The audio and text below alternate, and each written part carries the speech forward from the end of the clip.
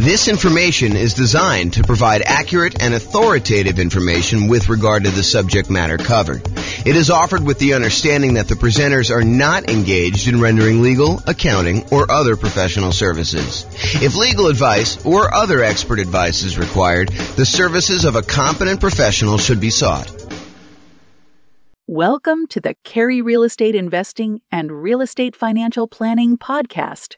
Learn all about investing in real estate in Carey, North Carolina, with a combination of real estate financial planning and modeling with numbers specific to Carey, plus syndicated, more generalized recordings of live and pre-recorded real estate investing classes, not all of them specific to Carey.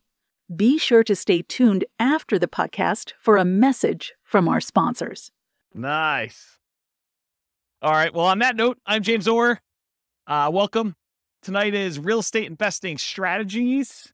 I'm going to get started on time. And we got some people straggling in late, but since I'm recording. So Real Estate Investing Strategies.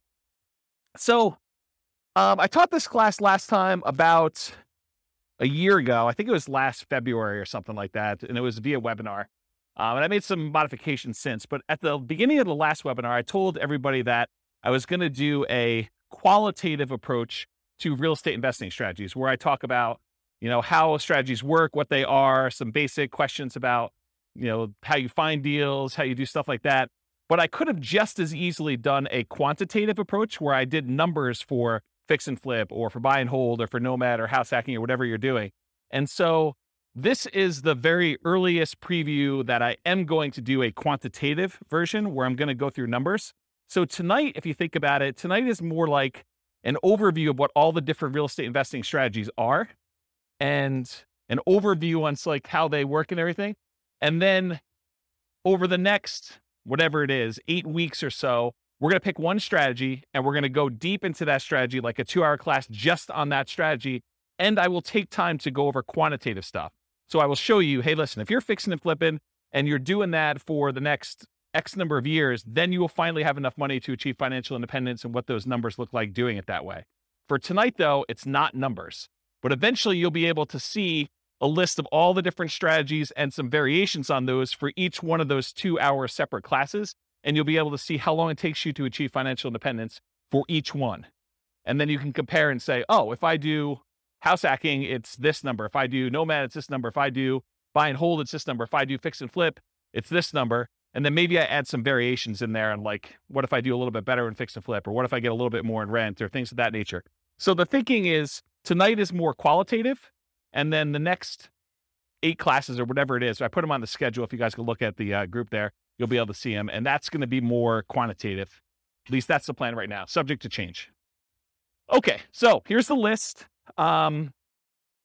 So I'm just going to go down and I'm going to walk you through all the different strategies. And then there's a bunch of slides that go into more detail, but I'll give you an overview of what to expect tonight. So the first one on the list is all the creative financing stuff.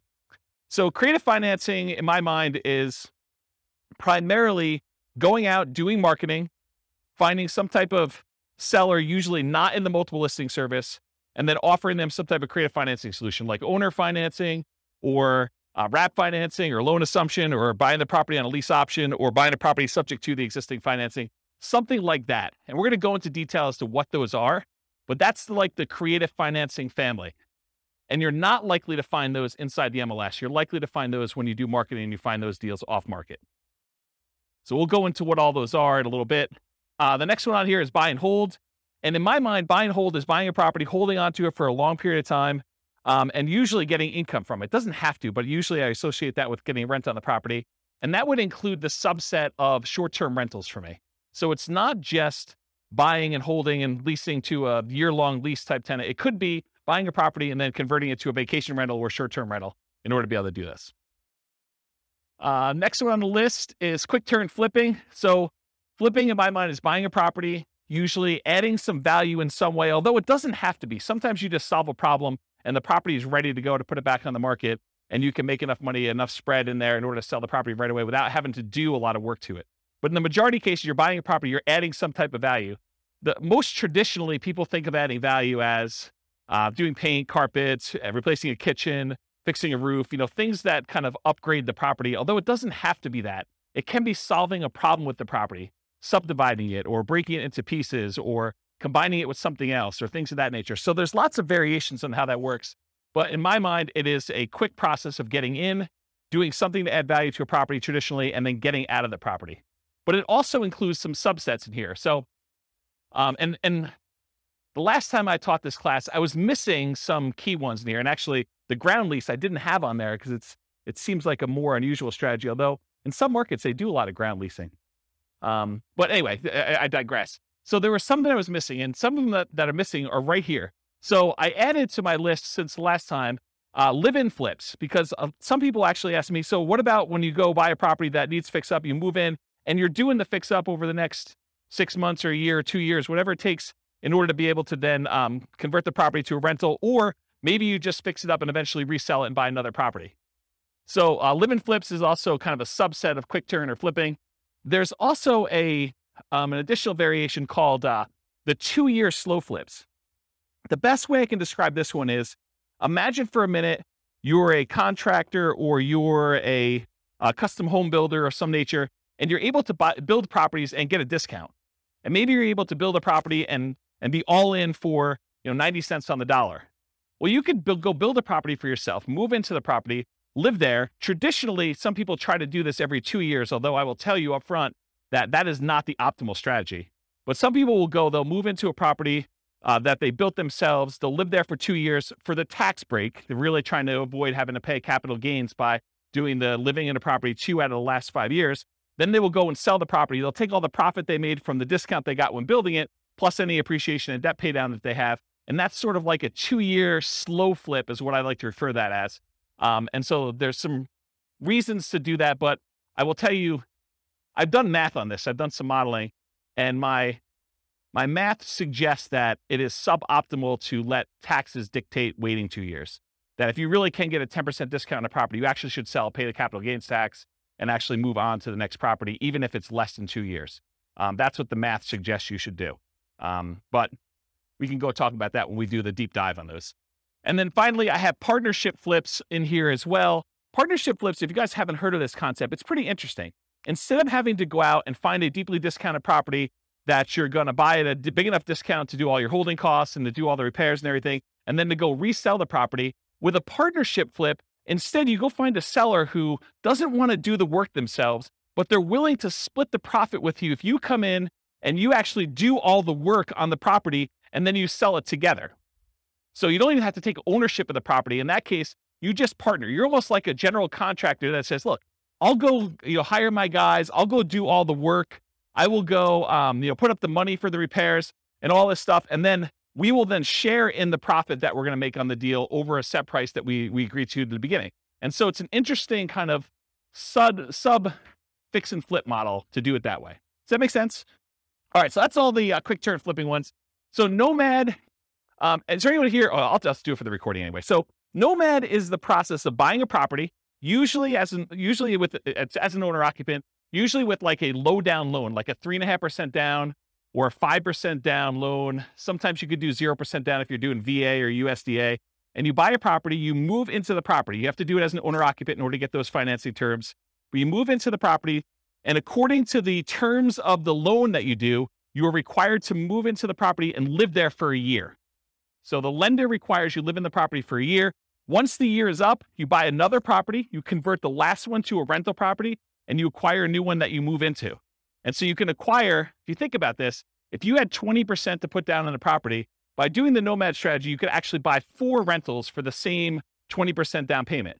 So you do 5% down for the first one, 5% down for the second one, 5% down for the third one, 5% down for the fourth one. And now instead of having, whatever the property values are, if it's a $400,000 property, now instead of having one $400,000 rental that you put 20% down on, now you have $1.6 million, 4 times 400 worth of real estate that you have an asset base that's growing. You have 4 rentals that are all growing and going to eventually be paid off and you'll have cash flow on.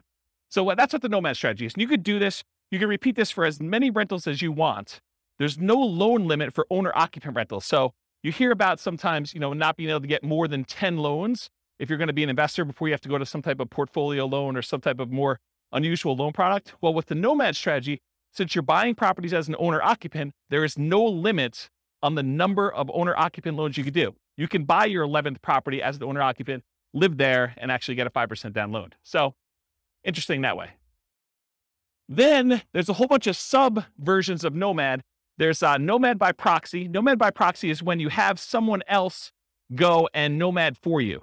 And actually, Dwayne kind of is one of the people that was suggesting we teach a class on this. But the idea is, let's say your grandparents want to move into the area because they want to be near your grandkids.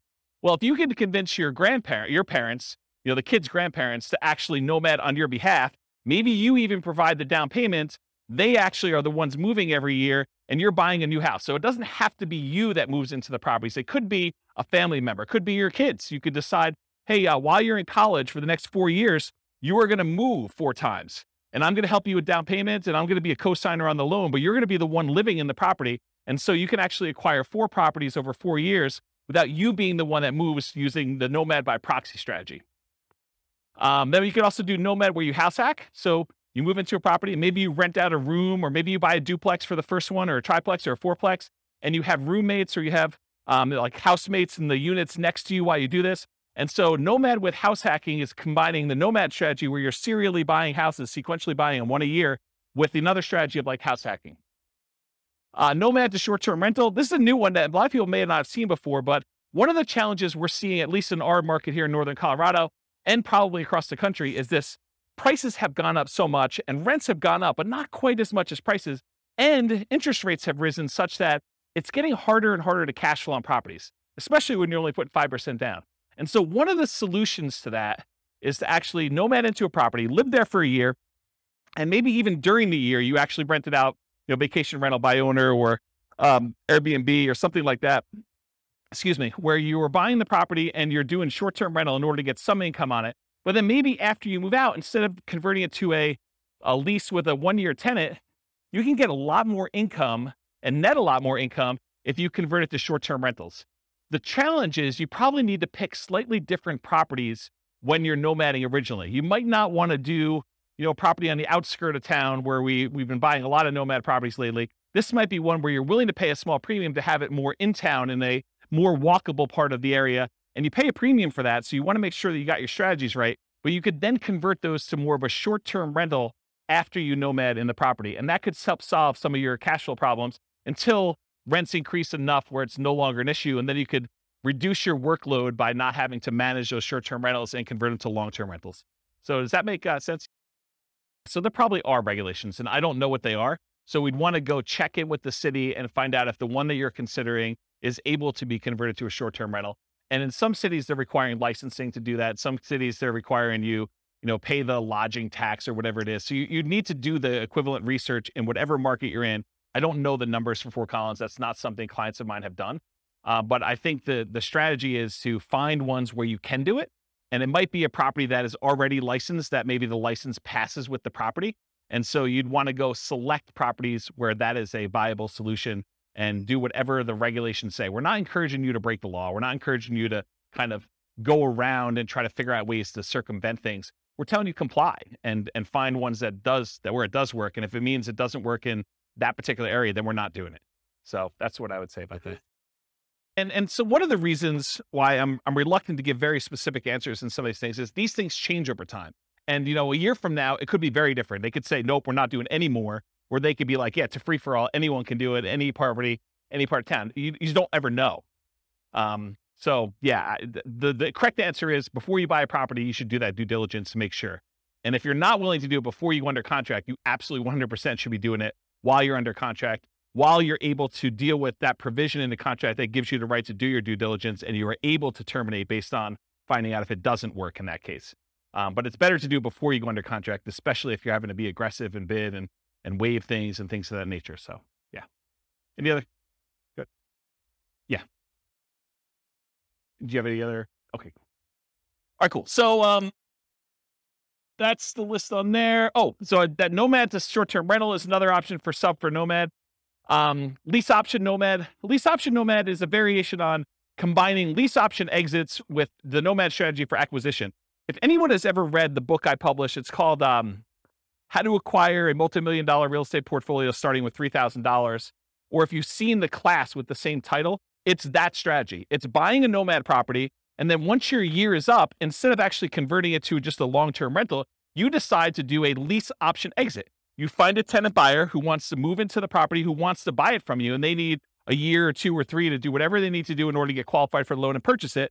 And so it combines the nomad strategy of how you acquire properties with then you getting cashed out of the deal, ideally without the help of real estate agent and real estate agent fees, for you to then sell the property to them a year or 2 or 3 down the road. You get a pop. You can then use that money to fund additional down payments for your additional nomads, plus probably more, so that you can eventually buy additional 20% down rentals and speed up the process. It takes a little while to do it, but over time, you're able to acquire more than one property in a year, which is a limitation traditionally of nomad.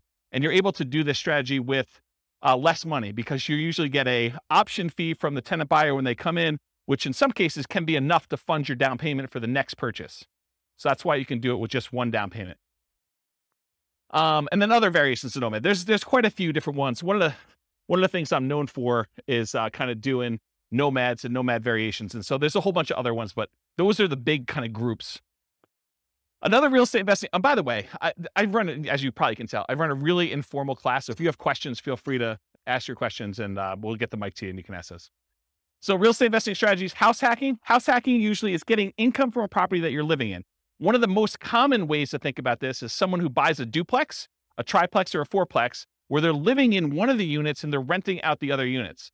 But it could just as easily be you buy a single family home and you rent out 3 other bedrooms where you live in 1 bedroom, or maybe you live in the living room and you rent out the 3 bedrooms, or something like that. So it's really getting extra income from a property that you're living in. That's the house hacking strategy. Next strategies are BRRRR and BRRRR. They're just adding an extra R. So BRRRR stands for buy, rehab, rent, refinance. And the one that has an extra R is adding repeat to the end. So it then becomes buy, rehab, rent, refinance, repeat. And BRRRR is sort of like a variation of fix and flip, where you're not actually selling the property. You're finding a property usually that needs quite a bit of work. You're buying it at a big enough discount where you can go in there, acquire the property, do all the fix up to it, put a tenant in there, and then go and get long-term financing on the property, where you pull out, in an ideal world, all of your money so you have nothing in the deal. In most cases, in a practical sense, most of the time you can go and you can buy a property and leave minimal amount in. And minimal, it's probably going to be in the neighborhood of 5% or so in most markets. Although you can find ones where you leave nothing in the deal, and you can find ones where it's considerably more that you have to leave in the deal in order to do that. So that's what BRRRR is. Wholesaling and wholetailing. I'll start with wholesaling. Wholesaling is usually the process of finding a property, usually off market. It's usually not in the MLS. It's usually off market, where you do advertising, you find a seller, oftentimes a motivated seller. You come to an agreement with the seller, you put the property under contract, and then you go and you take your contract, which now is personal property to you, and you try to sell your rights to that contract to another investor. And that other investor is going to close on the property and actually pay you a fee to become you in the deal and take over your rights in that contract. Okay. If you think about it, wholesaling is very similar in a lot of ways to what a real estate broker does. So a real estate broker goes out, they have to find a seller who wants to sell a property. They come to an agreement with that seller over what price they want to be able to sell that property for. And then that real estate agent, often with the help of the other real estate agents in the market through the cooperative agreement of the MLS, but a lot of times that real estate agent will go out and they'll try to find a buyer. And then when they sell the property, they get paid a fee. The difference is a real estate wholesaler is actually not representing either party in the transaction. They're acting as a principal, and they're selling their personal rights to the contract to someone else to close on the deal. A real estate broker has obligations to the seller or obligations to the buyer, depending on how their contract is structured. And so they're representing one of the parties in the deal, and they're acting as a middleman, right? They're getting paid a fee to do that. So one of the things I will bring up is, if you want to do wholesaling and you're going to go out and you're going to go find a seller, and it's not just any seller, it's a seller that wants to sell a property at a big discount. And then you got to go find a buyer, and it's not just any buyer. It's a buyer who wants to buy an investment property, sometimes at a big discount. Sometimes it's because it needs a lot of work and it can scare a lot of buyers away. But if you've got to go do the work of finding these rare sellers and finding these somewhat rare buyers and then get paid a fee in the middle for doing that, why not just become a real estate agent and actually go find any seller and then have other real estate agents in the market come find their buyers for you, where you still get paid a fee. Sometimes it's as much as you'd get if a wholesaler. Sometimes it's more. Sometimes it's a little bit less. But then you don't have to do both sides. You can only do one side. In fact, if you want to just go find all the investors that want deals, you could just represent the buyers finding deals for them. And you don't have to go find the sellers, or you can just find the sellers and do it. So I don't know. You're welcome to wholesale, but I've got some different thoughts on that.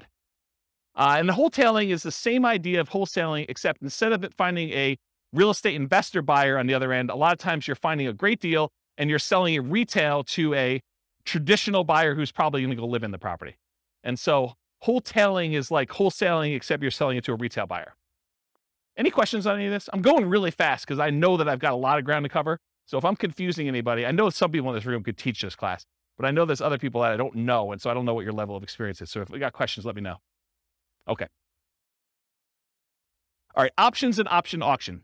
So you can go and acquire an option to buy a property. This is not lease optioning where you're leasing the property and you have the rights to buy it. This is just the option where it says, hey, look, I want to be able to buy your property for you for a specific price sometime before a specific date. And so you get the rights to be able to acquire property at a pre-agreed upon price for a specific period of time, often for some money. And so the example I like to use, which is an easy one to understand, although most of them are not this clear cut, but imagine for a minute, you think, or you know that Walmart is coming to town, and you know of a property that the person who owns it does not know about Walmart, and it's not imminent. Walmart may come to town in the next 3 to 5 years, okay? So they're like, hey, look, my property is worth $200,000. You come to them and you say, look, I'll give you $500 for the rights to be able to buy your property for $300,000, $100,000 more than what it's worth today, anytime in the next 5 years. I give you $500 today, and I'll be able to buy it for $300,000. And they think to themselves, it's only worth $200,000 today. This guy wants to give me money to be able to buy it for $300,000. Even if they bought it for $300,000, that's a deal. I would take that. And so they think to themselves, $500, that's free money to me. And they sign an option agreement. Well, 3 years later, Walmart comes into town and you're the holdout. The lot that they want, the corner that they want in town is the one that Walmart wants to build on. And Walmart's coming in and say, look, what's it going to take? And you know that they'll buy it for $400,000. So now you exercise your option. You buy it from the guy for $300,000 because you had enough foresight to get it under contract with an option agreement. You gave them $500. And now Walmart is willing to pay you $400. So you buy it for $300, you sell it to Walmart for $400, and you made $100,000. What happens if Walmart didn't come to town? Well, you're out $500. Okay. So that's the idea behind an option. Now there's a variation to this. It's the option auction strategy. This is another cash flow strategy if you're looking to make money in the short term. So the idea is you go out, you do marketing, you find some type of seller who's somewhat motivated. You come to an agreement on terms for a price that you have an option to buy the property from them for. You get your option in place with the seller. Then you go out and you do a marketing blitz where you do, there's a book on this. I think it's by Bill Efros, I think. It's a 7-day sale. And the idea is you go and you do a marketing blitz for a week or a weekend, and you basically have everyone come through an open house. And then on Sunday night, you ask people who is interested in bidding on this property, and you run an auction in order to sell that property to the highest bidder via, round robin telephone that evening. So basically you call up the first guy, says, the bidding is going to start at $200,000. And it's usually below market where you started at. Would you like to bid $200,000? They're like, yes, great. You call the next guy in the list. Would you like to bid $205,000? Yes. Okay, great. You keep moving around until people drop out, and whatever the price it gets to, as long as it's above your reserve amount, your minimum that you have, then you sell the property, you sell your option to them, and they close on the property and they buy it, and you collect the difference between the numbers. So that's what option auction is. Come on and have a seat. So that's what option auction is. To be kind of comprehensive, I put in here real estate investment trust. It's sort of the odd one out, right? Because a real estate investment trust is not as much a real estate investing strategy as it is a very passive, you're participating in someone else doing some type of large scale real estate syndication. And so you come in, usually through a stockbroker, you pay some money in order to become one of the cash partners in a deal in order to acquire, usually like larger buildings or larger apartment complexes or things of that nature. And so that's what a real estate investing trust is. I put probate on here. That too is also kind of a weird one because it's not as much a real estate investing strategy as a source of deals. And I wanted to sort of be comprehensive about it because it didn't really fit in with everything else. But you could go to estate attorneys or probate attorneys, and a lot of times they are dealing with the estate and they don't want to have a piece of real estate in the estate. They want liquidity. they want to have the money to distribute to the heirs instead of a piece of property, especially if it's a large portion of net worth and they can't evenly divide it pretty clearly. So a lot of times they'll go and they'll want to sell a property, and you could come in as a real estate investor. And sometimes these properties, because a lot of times it's elderly people that haven't maintained their property appropriately, they need work or updating. And so it sort of can be an option for a fix and flipper or a burr person or someone who wants to, maybe even nomad into it or something like that. But it's more of a source of deals. So you can get the list of people that are in probate. Probate's when someone dies, in case you didn't know. So someone passed away, they go into probate, and their estate needs to get distributed. So that the process of distributing the assets is called probate. So you can go find those deals that way. And then they have to publish that in the paper. So it becomes a public list. So it's a source of places you can market to. Short sales and foreclosures. Again, this is just a source of deals. I mean, short sales is when a seller needs to get the permission from the bank to pay less than what the balance on the mortgage that's due in order to facilitate a sale. So let's say you have a $400,000 property. Someone owes $400,000. In order to be able to sell the property, the bank has to say, hey, I'm willing to accept slightly less than $400,000 in order to get this sold. Otherwise, it's going to go into foreclosure. We saw a lot of these during 2008, 2009, 2010 kind of era.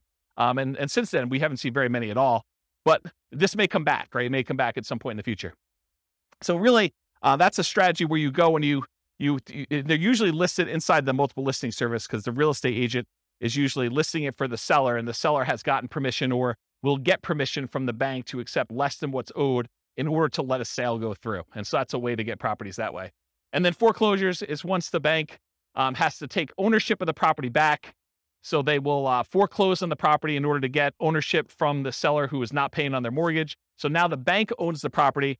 In most cases, during the foreclosure process, there's a foreclosure sale, a lot of times at the courthouse, and the bank will have to bid to get their property back, or other people can bid more than what they owe and try to buy the property that way. But if the other people don't bid it up, then the bank actually forecloses. They take ownership of the property, and then they usually turn around and list it in the MLS as a foreclosure. It's a bank-owned foreclosure inside the MLS, and then real estate investors or anyone can go in there and buy those properties from the MLS, but they're bank-owned. So I think I covered all those. So tax liens and tax deeds. So you could go, if you don't pay your property taxes, the county wants the money that you would otherwise have from property taxes in order to be able to do their good work, do their roads and schools and all that other stuff. So what they often will do is they'll say, hey, if you're an investor, you can come in and you can pay the property taxes on behalf of Johnny Seller or Johnny Homeowner. Johnny Homeowner hasn't paid the property taxes, so you as the investor can come in, you pay the taxes on behalf of Johnny Homeowner to the city or the county, and then Johnny Homeowner needs to actually pay you the taxes back plus an interest rate. If they don't pay you that interest for a certain period of time, it varies depending on county and state, but if they don't pay you that amount of money for a period of time, then you can go and you can actually foreclose on the taxes that you paid because they're lienable. And so that basically you can foreclose on the property and get ownership of the property for fronting the taxes for Johnny. Now, in most cases, Johnny has an escrow statement through the mortgage company, and the mortgage company is going to probably pay those taxes because if you go foreclose on it, it wipes out the mortgage in a lot of cases. And so the mortgage company wants to protect its security interest in the property, and they're going to make it whole and pay the fees on top of that. And they're just going to go ahead and add it to what Johnny owes in some form or another. So it's hard to get ownership of the property, although it does happen, especially with free and clear properties. And about 1/3 of all the properties in the United States are free and clear. They do not have a mortgage at all. But if that person doesn't pay their property taxes, and the county is trying to notify them, so it's not like a secret that these things are happening. But if you go and you pay that, then you have a chance of getting your money back plus interest or ownership of the property if you foreclose on that property. Does that make sense? And tax deeds, in some counties or states, there are properties where it's already past the period of time where you can foreclose. You can literally go into the tax office, say, what tax liens or tax deeds or stuff that you have on hand, and you can go and say, okay, I want one that is already past the period of time, and I can initiate foreclosure proceedings right away. And so there's a way to do that where you kind of do it. And these have become much more popular. There was a time when this was sort of like a hidden secret for people, but at this point, it's pretty well publicized and pretty well known. Any questions on this? You guys know about all these? Is this like me? Okay, this is like all new information for everybody. Okay, and then finally on my list, partnership/syndication, which I sort of think of in some of the same ways. So when you have a partnership, I like to break down when you do real estate partnerships into 3 roles. There's like the deal maker/syndicator. That's like one role. And that's the person who goes out there, they find the deal, then they're the ones going out and finding the money. They're the ones going out finding the financing, and they're going to oversee the work, and they're going to oversee the project and do it. That's the deal maker syndicator role. Then there's the money partner role. Those are the people that they invest in the deal. They bring the money to the table, but a lot of times they're not doing the work. And then there's the loan partner, someone who is able to go qualify for a loan and pledge their good credit and their assets for making sure the loan gets paid. And so those are the 3 roles. So that's kind of what I'll have to say about partnership syndications for now. Any questions on these before I move on to more detail? Yeah. You want to do the mic? Thanks, Rob. So in today's Is it on? So in today's crazy market, Yes. which one of these strategies is usable right now? Yep. And then when the market turns, Mhm. which one of these strategies would be good to implement? Really, really good question. And it depends. So it's more nuanced than that. Part of it depends on what you want to do. Like for me, I'm not looking to generate income. So I can eliminate a whole bunch of the income generating ones right away. I don't want to do the labor of fix and flips. I don't want to go out there and do all that work. I definitely don't want to go do wholesaling, right? So even though those strategies could be good strategies now, which right now, they're probably not because the market's so hot, but they could be good strategies, especially as the market transitions. I'm not willing to do those. So part of it is personal preference and what you're looking to get out of it and what you're looking to do. So that's one of the kind of selection criteria. Like as far as like market dynamics go right now, when you have a fast appreciating market, maybe you have a market where you don't know if it's going to continue to appreciate very rapidly because there's some signs that there's high inflation on the horizon, although the Fed just raised interest rates today, 0.5%. And so maybe that'll curb some inflation and suppress some appreciation that we're seeing. But it's really hard to tell. So when you don't know what a market's going to do, I mean, like strategies like buying an option on a property seem like a pretty good thing because you don't have the downside risk. You have very minimal risk. You paid, whatever it is, $500, $5,000 for the rights to be able to buy a property, but you don't know if that's going to pay off or not. And if the market really, really goes down, then you're sort of protected. You have a known downside for that. And so you have some upside there. So you could do things like regular straight up options on properties. You could do things like lease options where you agree to lease a property for a period of time, a year, 2 years, 3 years, and you have an option to buy it for a set price. And if the market goes down, you just say, I'm choosing not to buy it because I don't know what's going to happen in the market. So that could be a strategy for doing that. If you really think the market's going to go up and you have a very long-term horizon, I think buy and hold and nomad and all those long-term wealth building strategies, those are still great. And even with interest rates where they are, what's great about interest rates, and we've been in such a low interest rate environment for so long that my thoughts are you lock in an interest rate, and even though you think to yourself, 5%, that's probably what you're going to get, maybe 5.5 or so on a investor loan right now, that seems really high to what it was 6 months ago or a year ago or whatever it is. But realize what's interesting about interest rates is if interest rates go down in the next year, 2, 3, or 4, or 5, you can always ratchet them down. But as long as you get a 30-year fixed rate loan, you can't go up, right? Unless you're getting an adjustable rate mortgage, which I don't know. I mean, you don't really want to be chasing that thing and have that extra risk exposure out there. Although some people would probably choose to do that if they have deep pockets and they can do that. So it's a much more nuanced question that I don't know if I want to give you like a very specific answer. These are the 3 that you do now, especially since this could be recorded and listened to 5 years from now. But you need to sort of think about, and that's what I'll probably do in the subsequent classes. I'll say, these are good strategies in these types of markets so that you can then go look back and say, oh, I'm in this market. This is what I should be doing, or this is what I shouldn't be doing, or I have very low risk tolerance. I want to do these strategies, or I need cash, so it doesn't matter. I'm going to be doing flips or option auction or whatever else you're going to do for money today, wholesaling, things like that. So I don't know, is that sort of, did I avoid your question tactfully enough where you felt like you got something, but like I didn't actually answer it? Did I do a good job at that? That's good. He's market. Looking at other investors, they say, oh, in this kind of market, you want to, it's like conserving or I don't think this is a conserving cash time. I think in periods of high inflation, anyone who's holding cash is losing ground. Yeah, I think buying assets that go up in value, I think those are things. I think the tricky part is a lot of times we can't, at least in our current market in Northern Colorado, at our current interest rates, current prices, current rents, it's hard to make properties cash flow. And so I think that's the challenge for folks. If you're trying to acquire for cash flow, it's tricky right now. It's tricky to do. And so what do? Do you put more down? Do you just kind of consider the negative cash flow as part of your down payment? What's the strategy there? And that's a personal preference thing. I don't think you could tell somebody you always do this.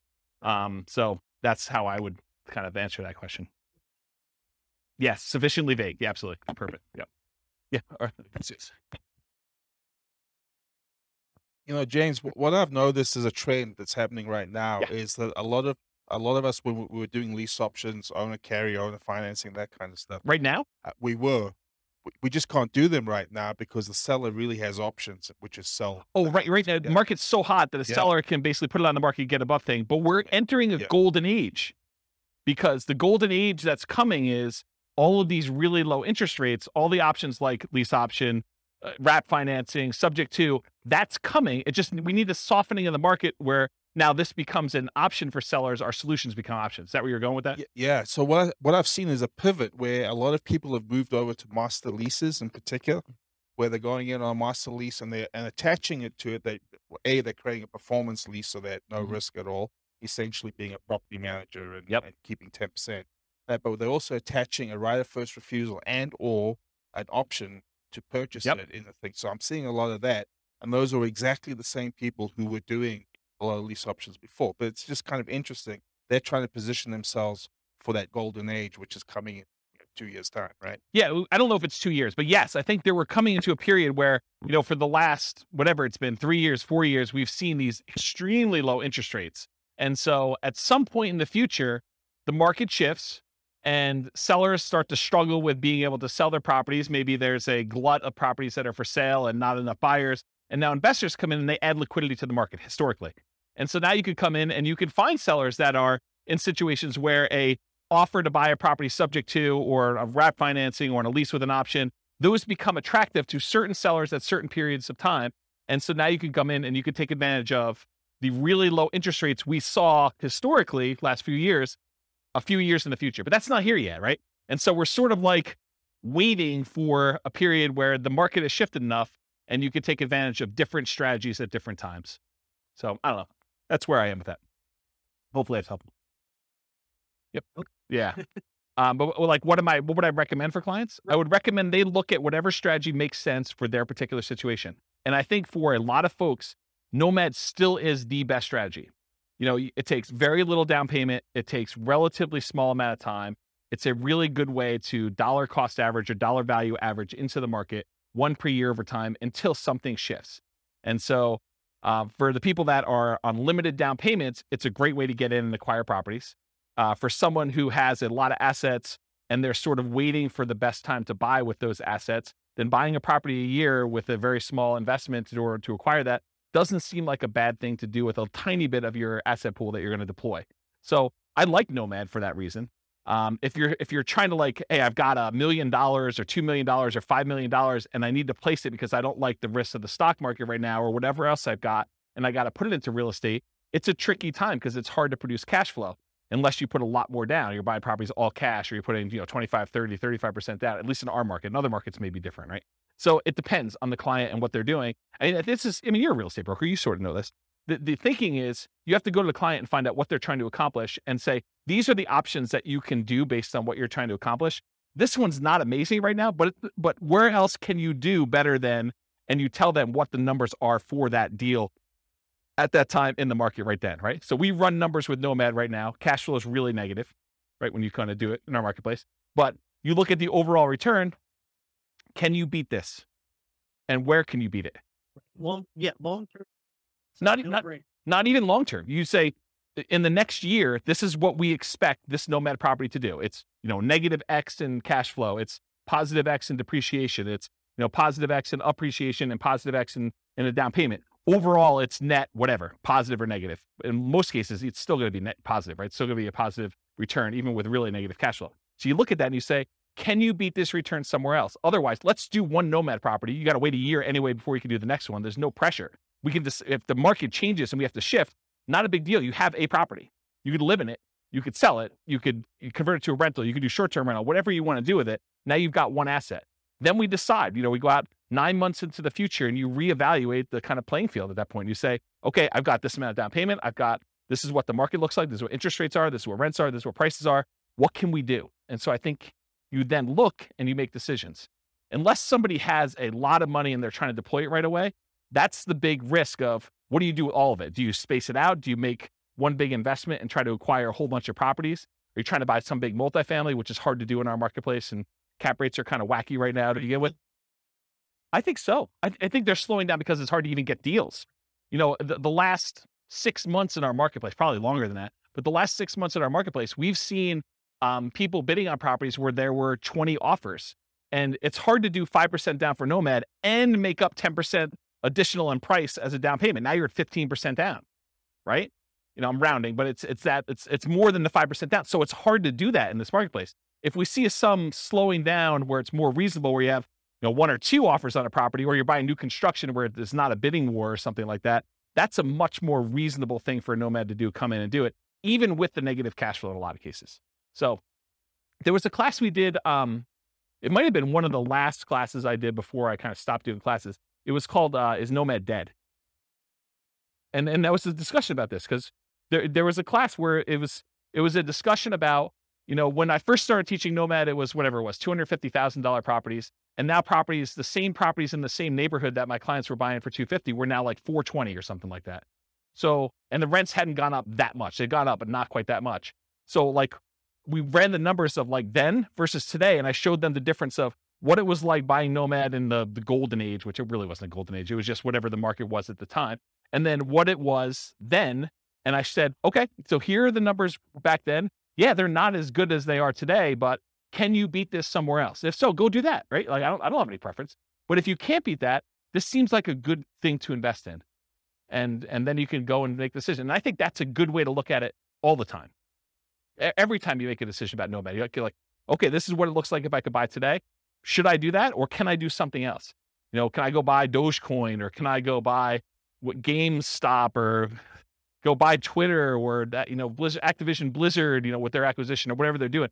Some of this like opportunity where you think, okay, well, I could do better than Nomad. Well, then do that. Okay. Which I think maybe just put it on.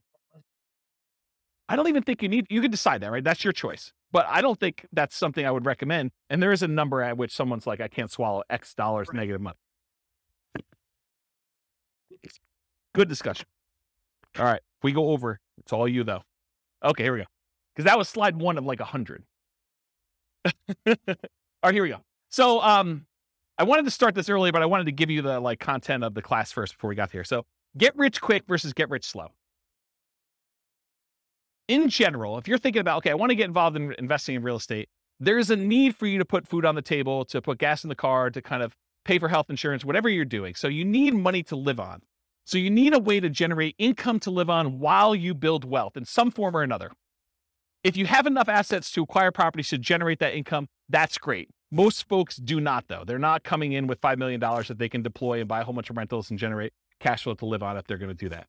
So that means you need either one of 2 options. You either need to get a job that provides income to live on, and maybe take some of the capital from that job and deploy it into real estate to then use the real estate to build wealth over time. Or you need to become a real estate entrepreneur and generate income through entrepreneurial activities in the real estate industry. This is essentially starting a real estate business, doing the strategies that are most likely to generate very short-term money, which is really just a job in the real estate field. So jobs in the real estate field look a lot like wholesaling, fix and flip, real estate brokerage, things like that generate like money that you could put food on the table in a very reasonable amount of time. Okay. So those are like the equivalent of getting a job. So if you're like, I have a job and I could provide food to live on. Now I'm going to use some of that money to go buy Nomad or Burr or, a property to live in or buy and hold or whatever we're doing here. Or you get a real estate entrepreneurial job and you either use that money to live on and take some of it to reinvest, just like you would from a job. And then you get to kind of cherry pick your deals off the top in some of those kind of positions to do that. Does that make sense? Okay. Then, with all this stuff being said, invest for more passive cash flow and wealth building. So remember, the idea for a lot of folks is to achieve financial independence where their assets are providing enough income where they can support them in the lifestyle that they desire.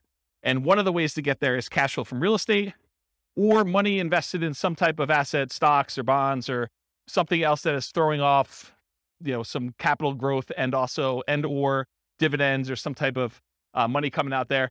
And a lot of times the asset base, you're using some type of like 4% rule or 3% safe withdrawal rate or something like that in order to generate some money from that or the money from the real estate. And I'll throw it in there just to be complete, or passive income from like Social Security, annuities, or pension. So those are really the three sources of money for achieving financial independence. Any questions on this? No way I'm getting through this 2 hours. Okay. So real estate investing strategy. So tonight I'm going to primarily talk about, which is on the next slide, but the entry, the holding period, and the exit period. Because remember, real estate investing strategies, what is a strategy? It's a unique combination of how you get into the deal, how you hold the deal, and how you get out of the deal. That's sort of what the definition of a strategy is. And so in this case, tonight, I'm going to talk about entry, different ways to finance acquiring properties, different ways that you can acquire properties through different channels. Holding period, whether it's an active or passive investment, the duration of your hold, if you're wholesaling, you're kind of just flipping your contract. If you're doing a flip and it's 3 to 6 months, or if you're doing like buy and hold forever or nomading or something like that. And then exiting, your exit financing, how you're getting out of the deal, how someone's going to cash you out, and then the channel for exiting, how you're going to exit the property or get rid of the deal. And so those are the ones I'm primarily going to talk about. For the sake of time and breath, we'll focus primarily on those.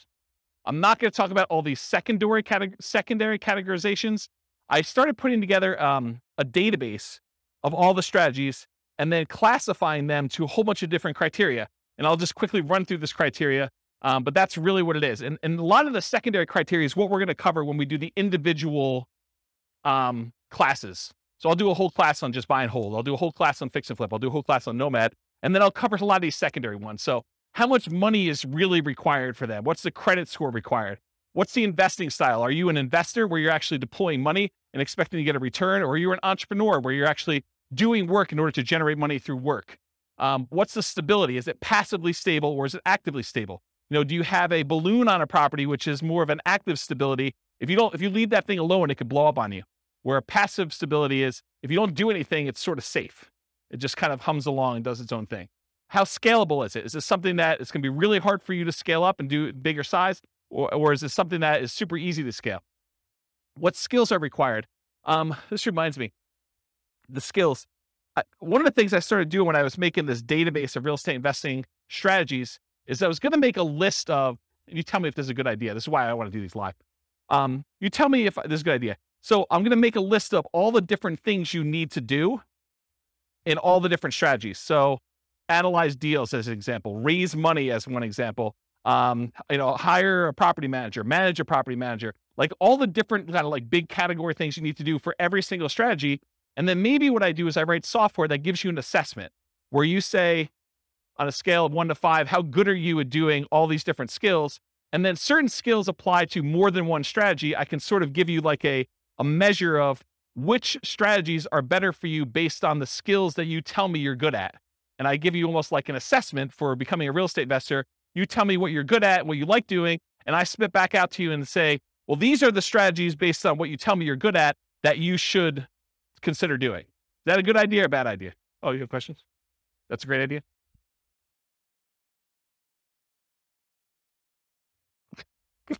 You can't wait to talk. No, I think it's good. I Okay. think you also, though, have to put in there, what is their risk tolerance for those? That's probably another one. Right? That's probably another like asset assessment kind of question, right?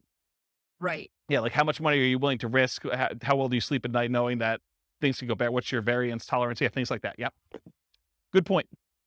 So skills required, sales, analysis, property management as some examples. What's your risk exposure rating? Like how risky is the strategy overall?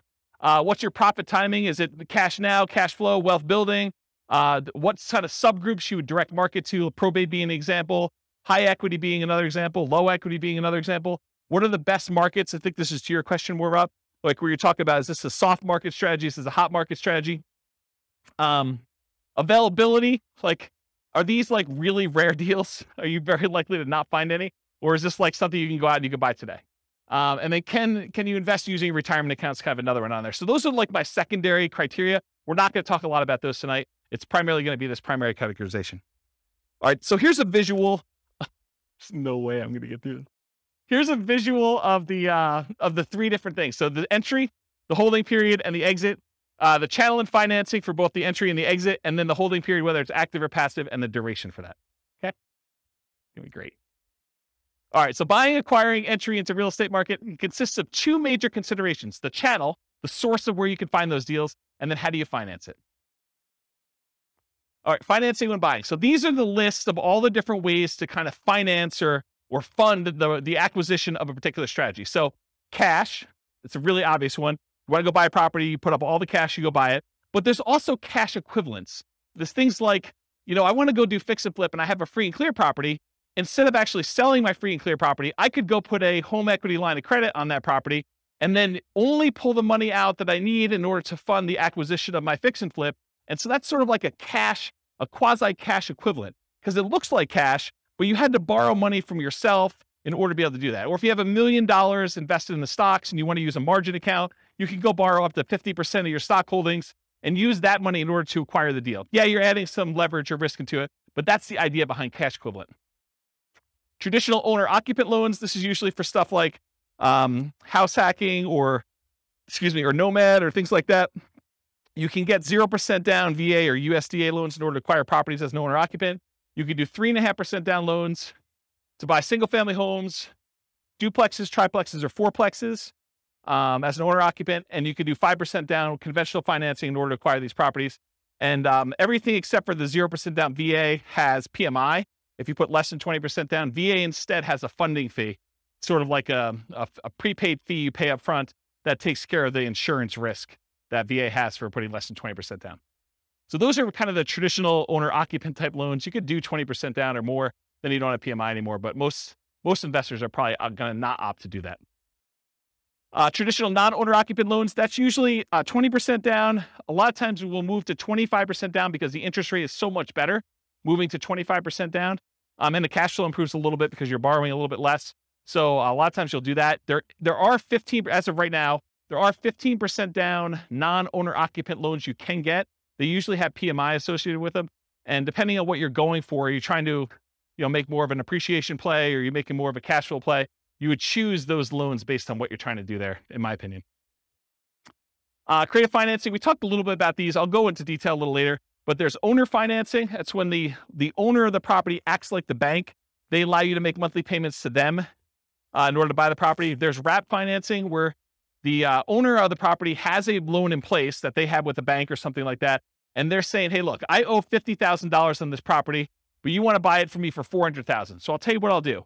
I will offer you owner financing, but we have to make part of the payment go to the $50,000 underlying loan. So I'm going to wrap the $50,000 loan. You're going to make a payment to me for $1,500 a month, and $300 of that I'm going to pay to the underlying $50,000 mortgage on the property. So they've wrapped their own loan and they've offered you the ability to do that.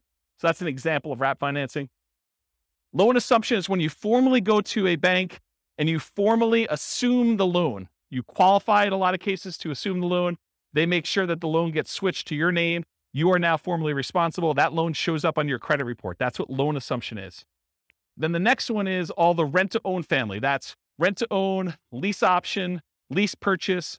Those are the rent-to-own type things. That's another way to acquire properties. Agreement for deed. This is like when you buy your car, you don't technically own your car until after you paid off the loan that you have from the bank. And so this is sort of like the car loan version of buying a house. You have a contract in place, you make monthly payments on that contract, and then when you made all the payments on that contract, then and only then the seller actually provides you a deed to the property that says you own it. Okay. And then subject to. Subject to is where you actually transfer, the seller deeds you the property. You now are the owner of the property because deed signifies ownership. So the seller deeds you the property, but you do not pay off the mortgage. You just start sending in payments to the bank on that underlying mortgage. You do not go to the lender and say, I would like to formally assume that loan. You basically just say, seller has deeded me the property. I'm making payments on the seller's old mortgage, and you're not paying it off until it's paid off through its normal payment process or you sell it. Okay? So that's the difference between subject to and loan assumption. You can partner on a deal. The partner can do any of these, right? They can go get cash. They can do traditional non-owner occupied financing, or maybe they do something else. No financing required. So in some cases, like when you're wholesaling, you may not need financing. You're actually getting a property under contract and you're selling the rights to your contract. So you may not need financing on it at all. Hard money. A lot of times if you're buying a fix and flip property, you will go get a professional lender who's used to lending on properties that need fix up. And a lot of times they'll do, 70% loan to value or 80% loan to value, or 65% loan to value. A lot of times there'll be points. A point is a percentage of the loan amount that you're taking that you pay as a fee up front in order to get the loan. And then there's an interest rate, usually 8, 9, 10, 12, 15, 20%, depending on what the interest rate at the time is and how good you are negotiating and their programs and things of that nature. So that's what hard money is. There's also a version of hard money where if you're wholesaling a deal and for some reason you're unable or unwilling to assign your contract to someone else, you can go and say, I want transactional funding. It's also called dough for a day, where you go to the title company and there's a lender that provides you money in order to close on your deal. And then the very next day you pay it off, or later that afternoon, you pay it off and sell it to someone else. And so you need money, but it's only for like a really short period of time. Transactional funding is the name of that, or dough for a day. Private money is when you get like Aunt Sally to loan you money. This is not a professional lender. It's not like you're going to go and market to find private lenders.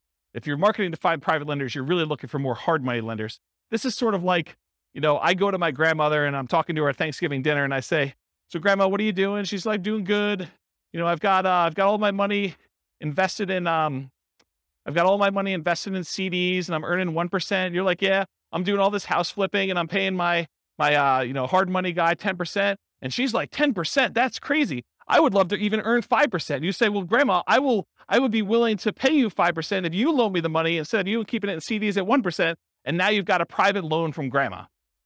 Okay, that's how that works.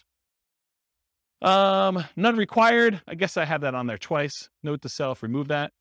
Utilize existing seller's ownership. This is like an example with the partnership flip, where you're going and you're partnering with the seller, and then you're coming in, you're going to provide all the repairs and do all the work and bring in the contractors and do that, and then you're going to split the profit. Well, you don't really need financing for that. You're utilizing that the seller already owns the property. Maybe they've got a mortgage on it. They're just going to keep making their mortgage payment, but you don't have to come in with new financing in that case. And then private mortgage insurance, that's needed whenever you put less than 20% down on a property. There'll be private mortgage insurance involved, with the exception of VA loans, which have that funding fee instead. Or grandma. Grandma doesn't have PMI. Any questions on financing? Sweet. Channels when buying. You'll notice, I'll point it out if you don't, that there's an alligator behind this thing. And the alligator is for a reason. Finding deals is like looking for an alligator in a lot of ways. And I'll explain what I mean. If you wanted to find an alligator, you could, in theory, go down into the sewers of New York City, and it's possible someone recently flushed an alligator down there, and you could stumble upon an alligator and find one. That is definitely a possibility, right? But if you really want to find alligators, you're probably going to Florida. And if you really, really want to find alligators, you're probably going to the Everglades, okay? The same thing is with deals. Could you find a subject to deal, a deal where the seller is willing to deed you the property and you just start making payments on their mortgage? Could you find a subject to deal in the MLS? Could you find an alligator in the sewers of New York City? Yes, it's possible. But if you really want to find a subject to deal, you probably want to go find some type of for sale by owner. And probably, if you really want to do it, and that's like the Florida equivalent, you probably want to actually go and find a for sale by owner that's not already marketing their property and doing the advertising themselves and looking for a little more of like a retail buyer. You probably want to do some type of marketing to uncover some type of motivated seller of some sort, and then find it where subject to actually makes sense and it's a deal for them. Does that make sense? Do you understand why I use the alligator analogy? Okay. All right, so where can you find deals? You can find them inside the MLS, including, which some people don't believe, you find foreclosures inside the MLS because that's where banks list them after they've taken them back as foreclosures. You could also find short sales. Short sales are when the lender accepts less than what is owed in order to facilitate a sale, and those show up in the MLS. Then you have the whole for sale by owner group. there's actively marketed for sale by owners. This is when a for sale by owner puts a sign in their yard, they put up their ad on Craigslist, they put up their ad on Zillow, and all those other places, and they are trying to actively sell their properties themselves. That's an actively marketed for sale by owner. But then you also have hidden for sale by owners. These are properties that are for sale by the owner. There's no agent involved, but you find these through marketing, sending out direct mail, putting up ads on Google or whatever else you're doing, and making a website, doing networking, telling people, hey, listen, if you ever want to sell your house or you know someone who wants to sell, I'm a buyer, I'm an investor, I'm looking for properties that I can do work on and flip or whatever you're looking for. So through marketing and networking are the two ways to find non-actively marketed for sale by owners. You can also find deals from wholesalers. So wholesalers are out there usually doing these stuff, hidden for sale by owner stuff, marketing and networking in order to find deals. That's primarily where wholesalers find deals. And so the wholesalers can be the source of those deals. They become the middleman. They almost become like a subset of the multiple listing service, except they're a one-person MLS. They find their own deals, they put them under contract, and then they're trying to sell their contract to someone else. Tax lien or tax lien sales. Auctions. So when a property is delinquent enough, the bank will start the foreclosure process, and then they will have an auction to bid on basically what they owe on the property or what someone else is willing to bid in order to buy the property. And so there's foreclosure auctions. There's also IRS and other government auctions, like a DEA auction. So if a house gets seized for, I don't know, before it was, growing weed. I mean, you could have your house seized. I mean, until it federally becomes legal, technically could be seized by the DEA for that. Or you don't pay your taxes and the IRS decides to seize your property and they offer it on auction. So you could do those types of auctions in order to find some properties. But I remember before I was telling you about like how accessible are deals, like what's the commonality, how available are they?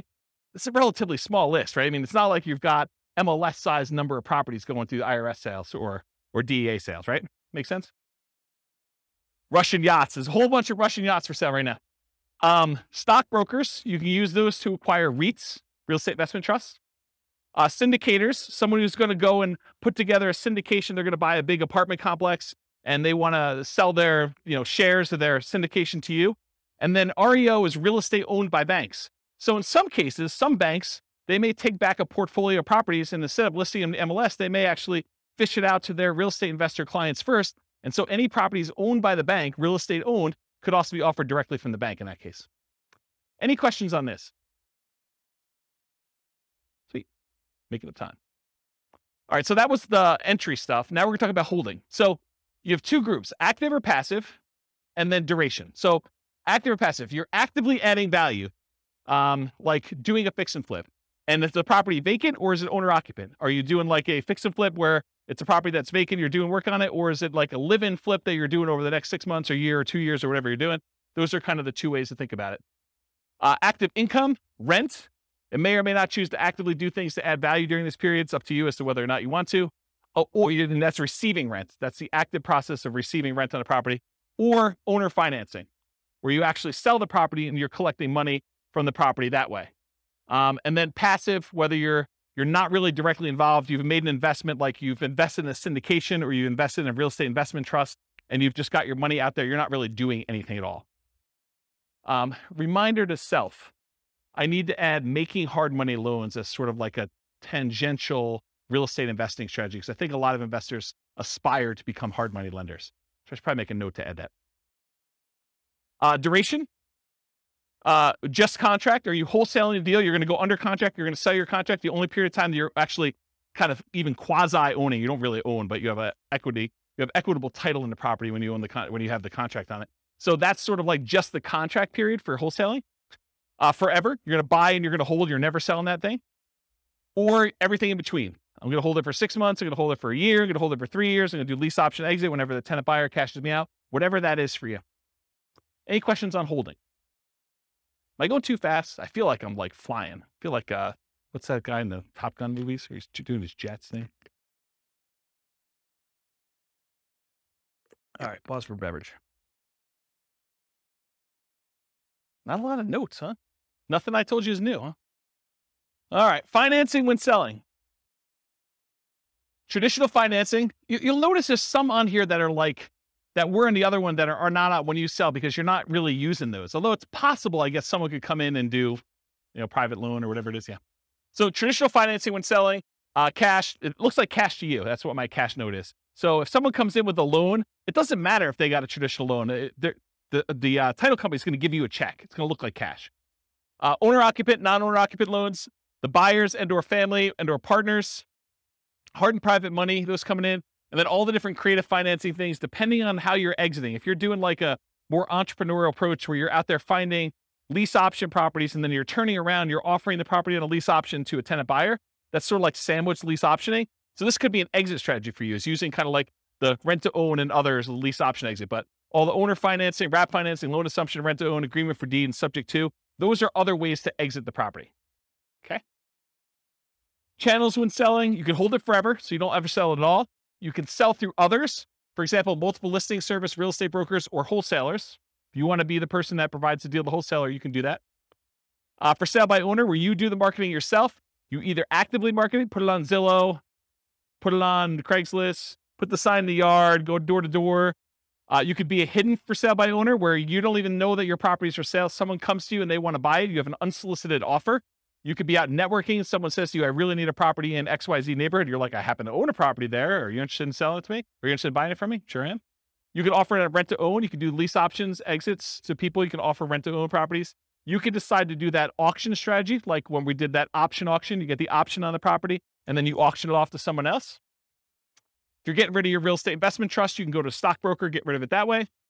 In some cases, when you're partnering with other people, your partner's going to come in and they're going to buy you out. They're going to say, you're like, I want to get out of the deal, or they're going to tell you you are getting out of the deal, and the partner's going to come in and buy you out in that way.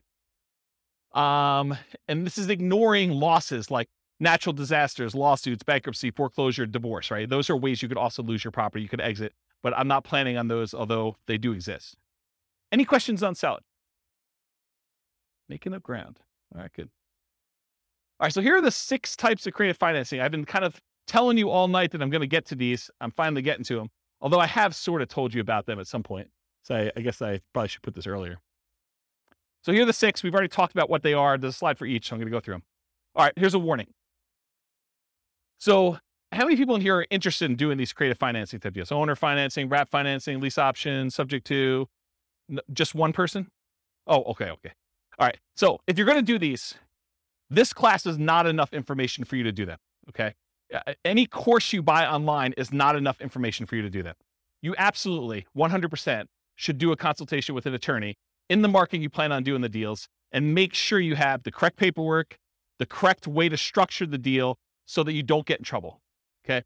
There's a slide on this coming up, but this is like you're given great power, which with it comes great responsibility. You could really screw somebody over with this, and you could screw them over like unintentionally. You just structure it wrong and you don't realize it. And then something happens to you and it's bad. Okay. So you really, really want to make sure, and you don't know what you don't know, right? Like everyone thinks, oh, I did the course. I paid the $1,000. I got the whole thing done. I mean, I got 8 hours of training on how to do lease options. I know everything. Maybe not, maybe not there. Okay. So I strongly recommend you always get the advice of and use an attorney use an attorney on all creative transactions. Now, after you've done 1 or 2 of them, can you probably replicate what they did in most cases? Probably, right? I mean, I think that's probably true. Although there's nuance and differences in each deal, and an attorney may save you from making a mistake on one. If you think of it as the attorney's just an expense of getting this kind of creative transaction done, you can look at it as an acquisition cost. I think that's prudent to do. So these can be complex, highly nuanced transactions. If done incorrectly, you can get you in expensive trouble.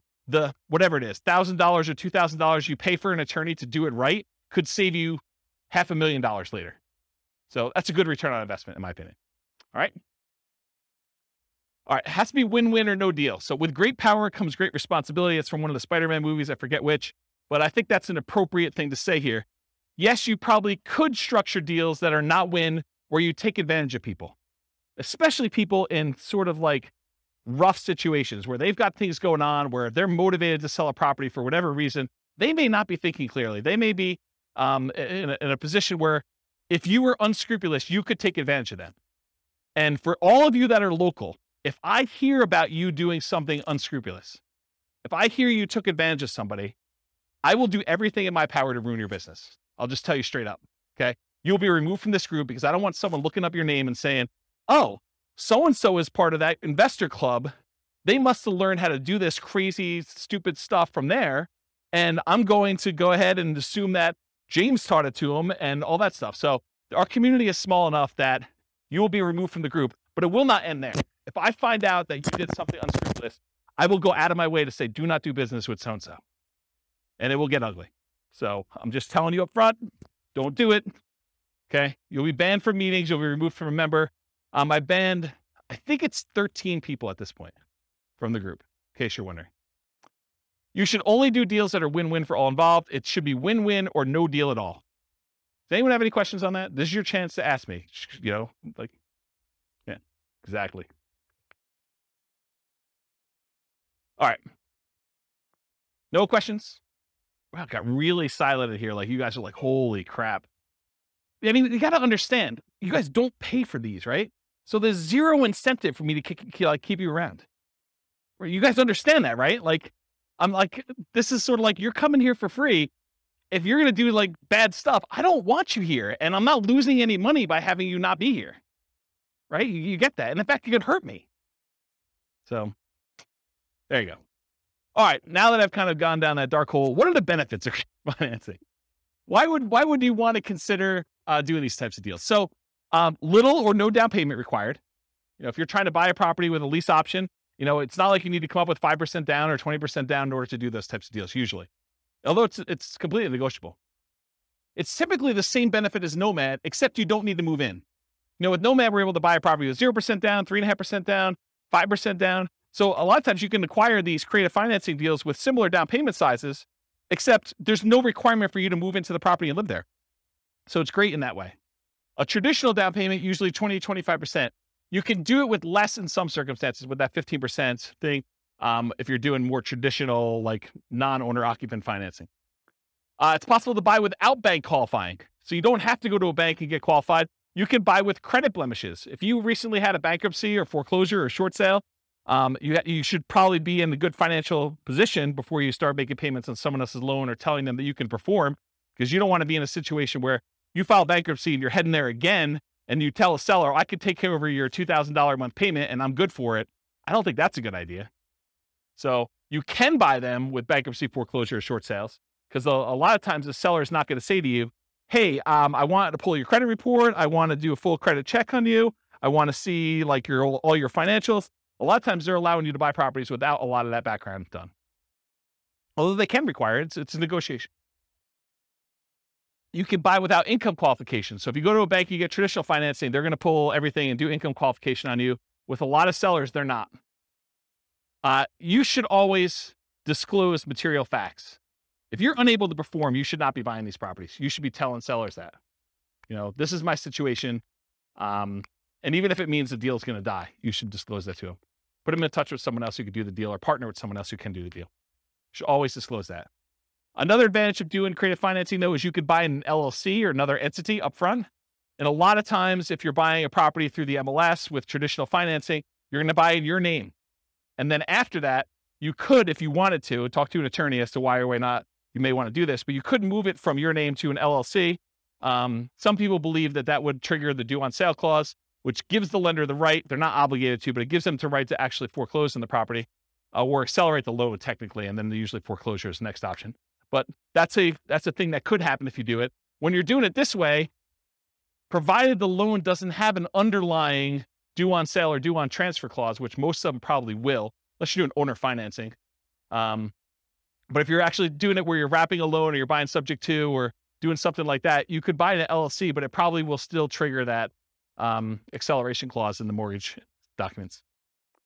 One of the benefits of creative financing, it's amplified return on investments. So some would say improved, but it could be the other way.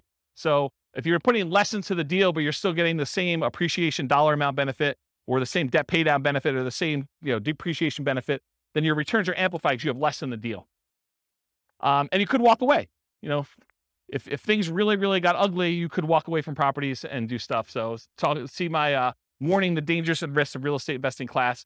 Well, if you're doing a lease option, you don't have to exercise your option. You could walk away in that case. Okay.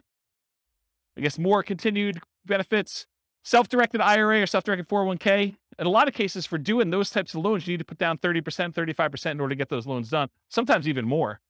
So if you're buying a property and you're doing it outside the MLS, you're doing creative financing, you can acquire properties with these self-directed products without having to put 30 or 35% down, which is a huge benefit. You can do partnerships without a credit partner. Remember the three roles of credit partners, or three roles of partnerships. There's the deal maker, there's the credit partner who does the loans, then the cash partner. So you don't need the credit partner anymore if you're coming in and you're taking over a loan, or you're doing lease option, or you're doing owner financing. You don't need that person anymore. Could allow you to buy a property while waiting to qualify for more traditional purchase. So if you're in a situation where you had a bankruptcy and it's about to go away in a year, kind of roll off your credit report, and you're going to go buy a house then, well, this could be a way to jumpstart that. You could buy a property before that technically rolls off. You're fully recovered financially, but it's still on your record.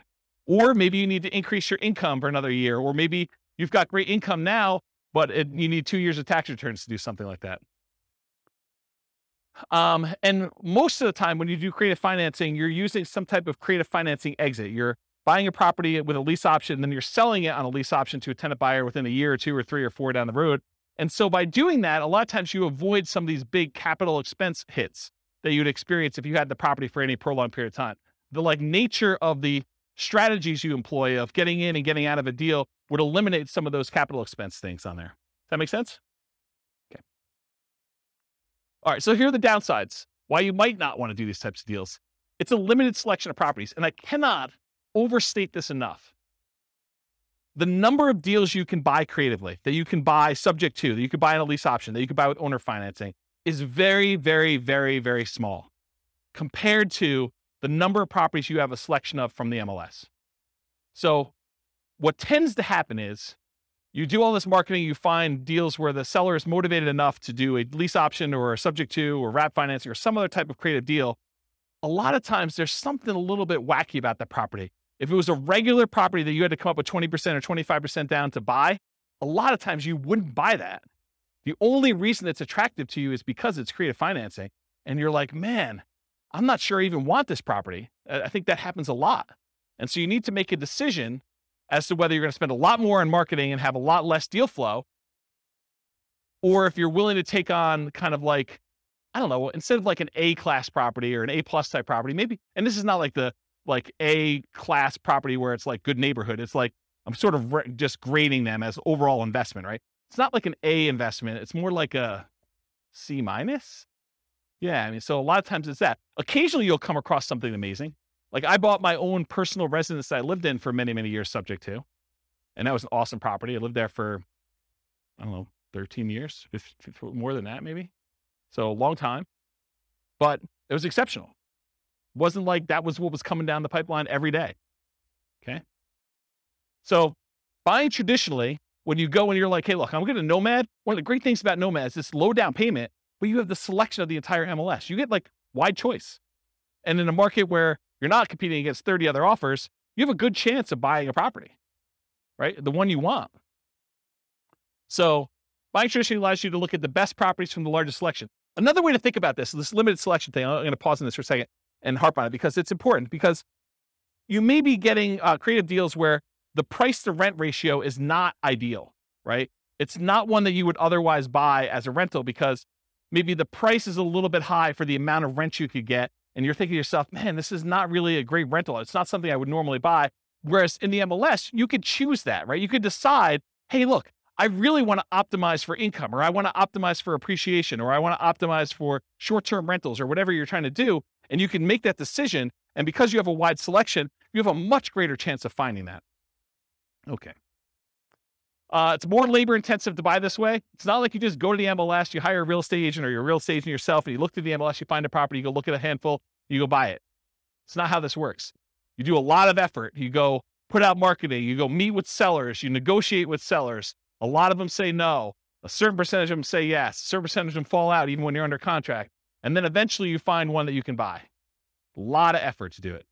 And a lot more money, because a lot of times you're spending money on marketing in order to find the deals. But if you think about it, I would need to go and put, 1% of a loan amount plus some appraisal costs and all these other things in order to be able to get a traditional loan. So maybe you're in it for $5,000 in some cases. In order to do that, could you then, instead of putting $5,000 in order to get the loan, could you put $5,000 in marketing in order to find a deal? I think that's pretty reasonable. More labor intensive. I talked about that. Lower ROI for time invested. So you put time in, so your return on the time you invest is much lower. This spreadsheet you see here, I did a whole class on this. I'll probably do another one. It's coming up.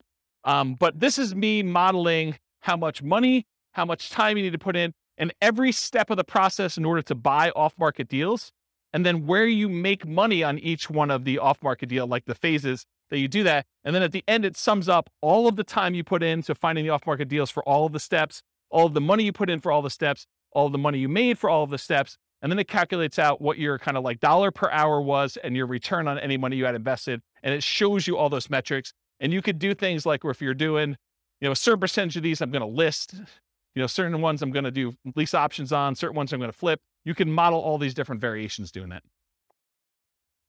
It is possible to structure them in ways that make them questionable. Don't do that. So don't go ahead and structure your deals such that the seller is going to end up with negative equity over a period of time, where maybe they have a interest-only loan and you're amortizing your loan to them. That would be bad. That would be another example where you'd be banned. Okay. You are not your sellers. So you're thinking to yourself, James, why would somebody deed me their property and keep the loan in place? Or why would someone offer me a lease option? Or why would someone sell a property at a discount? Why don't they just do the fix up themselves and sell and get retail? Remember, you're not the seller. Okay. I wear Crocs with socks. Poor choice. You guys probably wouldn't do it, but I do, and I'm okay with it. Right? So just because the seller would do something and you wouldn't do something doesn't mean it's bad. Okay? Whether or not you would do something is not a reflection on what others would do. Just realize that. All right, why would sellers do creative financing? To solve a problem they have. If they have some type of issue where they need money and they need to get out of the house, they're ready to do a deal. They can't afford the house anymore. They've lost their job. They used to be a 2-income household. They got divorced. They can no longer afford the payments anymore. Maybe they just went out. They stopped making 2 mortgage payments. Maybe they met someone. Now they're in love. They want to move into one house. They have this other house. They can't afford 2 mortgage payments. So they just want to get out of the other one. And they're so in love, it doesn't matter. They're just like, look, just take over my mortgage payments. Negative emotions associated with the house. Like they lived in the house, they got a divorce, and every time they turn around, they see their ex-spouse and they can't deal with it anymore because it emotionally triggers them. So that would be another reason why they wouldn't do it. Or they lived in the house with their spouse and their spouse passed away, or they lived in the house with their mother and their mother passed away, or they grew up in the house and their parents lived there and both their parents passed away. There's all these emotional reasons why they may not want the house anymore. They need to access equity quickly and easily. Maybe they want to go invest in Twitter before Musk buys it or whatever they're doing, and they need all that money in order to do it. They're like, I don't care because I'm gonna triple my money in Twitter or Bitcoin or Dogecoin or whatever it is, and they want to take all their money and do that. It could be a reason for them to want to get out. They don't want to manage it or maintain it anymore. Too much work, too much effort. Maybe they own it free and clear and they're doing their financial planning and they're like, look, I need income in order to support me in retirement. This equity sitting here doesn't do me anything. I can either rent the property, which I don't want to do, or if you're willing to, I'll accept monthly payments on this property, and that would look like an income stream for me. And I'm okay with that. That would work. What would friends, families, or neighbors think? Their ego is too significantly tied up in what other people think that they don't want to list their property and have nosy neighbors coming over and looking at their property. They would rather sell it to you and be done with it, and then you could deal with all that. To get their price, even if it means being flexible on terms. So there are some people that are like, I need $500,000. I told my brother-in-law that I was going to sell this thing for $500,000. I know it's only worth $450,000, but I got to get $500,000 because that's what I told him. You could structure a deal where you could overpay for a property. You have to get better terms, maybe a lower interest rate in order to acquire the property that way, or a big balloon at the end. Okay? Why wouldn't sellers do creative financing? It's not a good solution for them. A lot of sellers are going to say, nope, this doesn't work for me. Okay? It's not a good solution for them. That's fine. Fear, the tenant trashing the place, not paying, calling with repairs in the middle of the night. What would friends, family, neighbors think?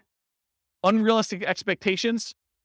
Tomorrow I'm going to get a cash offer for full price. I'm just waiting for it. My home is nicer than all the other ones on the block.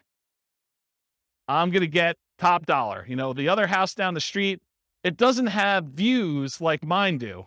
Because in the winter, when the trees aren't in full bloom, I can sort of see through the tree that big rocky mountain figure thing, and that's amazing. That's my amazing view for like 3 months of the year, and that's my house is worth $25,000 more. Maybe. My agent is just not marketing it well enough, so I'll find another agent. I bought it for X, so if I were to sell, I would need to get X plus Y. Just some arbitrary math they've done in their head. I want 20% down, or I want 20% or more down. So maybe they're like unrealistic in what you are offering in terms of down payment. I put 20% down when I bought it, so you need to give me 20% down. That's how it always works. They need to, or are willing to wait for more traditional loan or cash transactions. It's another reason why they wouldn't do creative finance. Any questions on those? Sweet. All right, so these are the different ones we're going to cover owner financing first. Owner financing, what is it? Seller acts like the bank. The property must be free and clear. They cannot have a mortgage on it for it to be owner financing. What if they have a loan on it? It's a different type of strategy. It's probably either subject to or wrap financing in that case. You purchase the property. You and the seller agree on terms, the interest rate, the duration, the amount of the loan, the purchase price, if there are any payments on it, the balloon, and the amortization. The note and deed of trust or mortgage in some markets for the benefit of the seller. So this is what secures the property, secures your loan with the property. So in case you do not make the payments, the lender, in this case, the owner, can actually get the property back. You are the owner in this case. If you don't pay, the seller can foreclose. Now I don't have time to cover this, but there are some advanced strategies. I'll cover this when we do the creative financing things. Just remind me, or I hope I'll remind myself. You can do things like substitution of collateral. It's an advanced strategy where you have the ability to move the loan itself to another property. So you don't have to technically pay off the loan when you sell the property. Very, very complicated, advanced topic we'll cover another time. Key characteristics of owner finance or sellers. 1/3 of all homes are owned free and clear, according to the U.S. Census Bureau, or they could pay, and additionally, or they could pay them off if they wanted you to do owner financing. So they may have a really low loan balance and they're like, yeah, I could pay off $50,000. It's not a big deal. Possible motivations. It's been for sale for a long period of time. The home is vacant. They're out of the area owners. Home is not being maintained. Those are kind of like the most common ones. They desire a hassle-free income stream, maybe, or they desire a return on their equity in some cases. Here are the benefits to a seller who's doing owner financing. Gets sold immediately. They have peace of mind.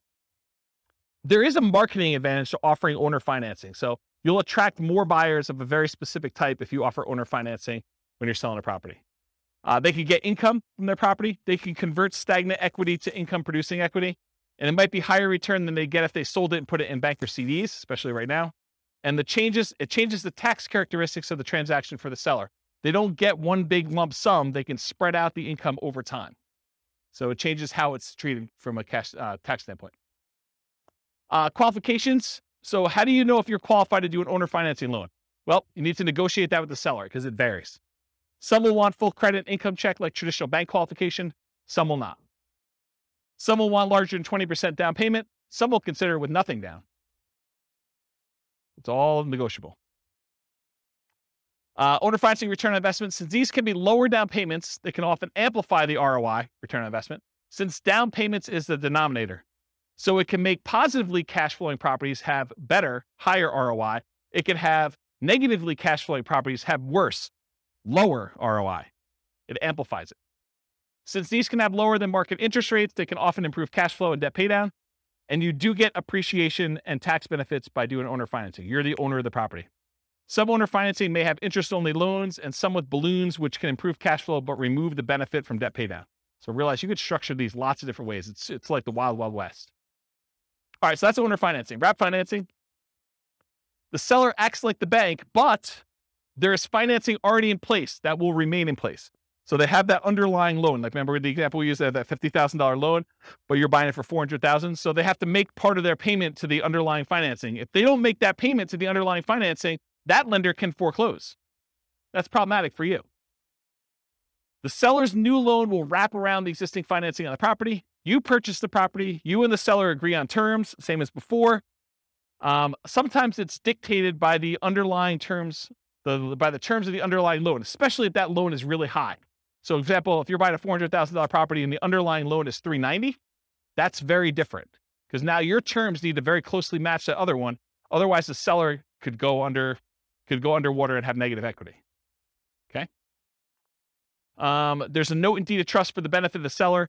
If you're going to do creative financing, at least in Colorado, I can't say this is true for other states, but I think it's the Division of Securities, Colorado Division of Securities, they would prefer that you actually do wrap financing and not subject to. And the reason why is if you don't make your payments, they want the seller to be able to come back and foreclose and get the property back. Okay. So you should not do subject to in Colorado. That's why you should talk to an attorney. You're the owner of the property, and if you don't pay, the seller can foreclose with wrap financing. That's why they want you to do it. Return on investment, similar to owner financing. You do get appreciation and tax benefits.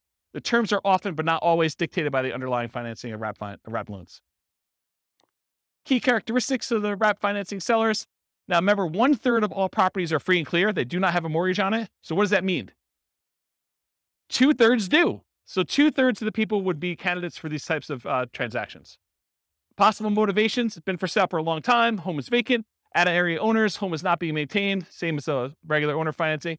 It could be a possible solution for people in pre-foreclosure. Why isn't owner financing a solution for people in pre-foreclosure? Trick question to see if you're awake. Why isn't owner financing a solution for people in pre-foreclosure? They don't have a mortgage. That's right. See, you guys are awake. That's awesome.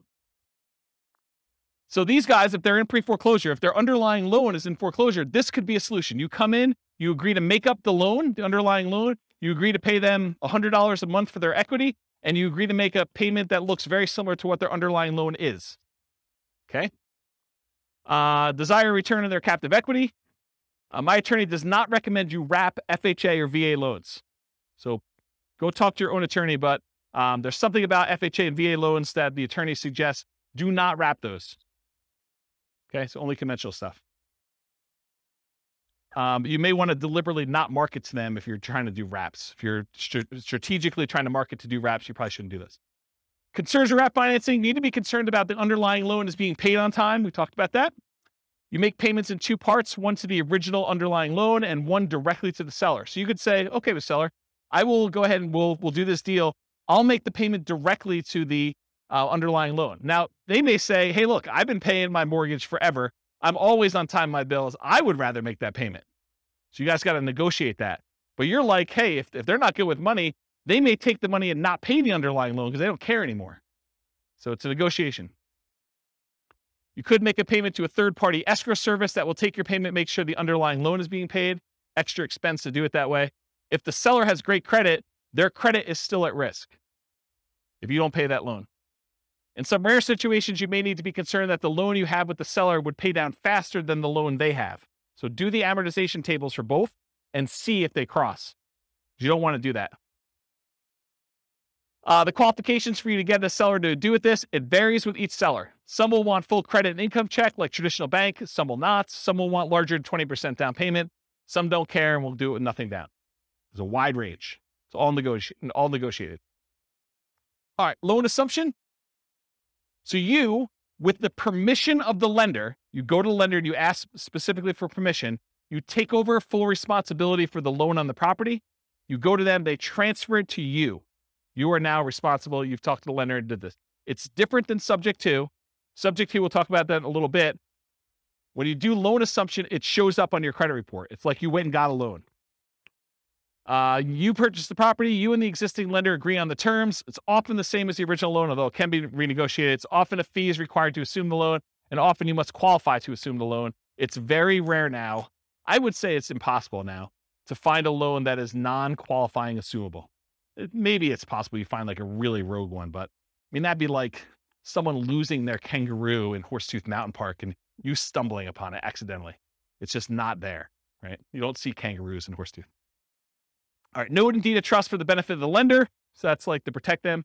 Often associated with seller financing in second position for their equity as well. So you could get the seller to agree to take back a second mortgage for a small payment to kind of deal with their extra equity. Because a lot of times you're buying these properties and the property's gone up in value and the loan is maybe paid down some. So the seller sometimes has extra equity and you might need to pay them a little bit on their equity on the property. You're the owner. If you don't pay, the lender can foreclose. The seller is often completely out of the picture.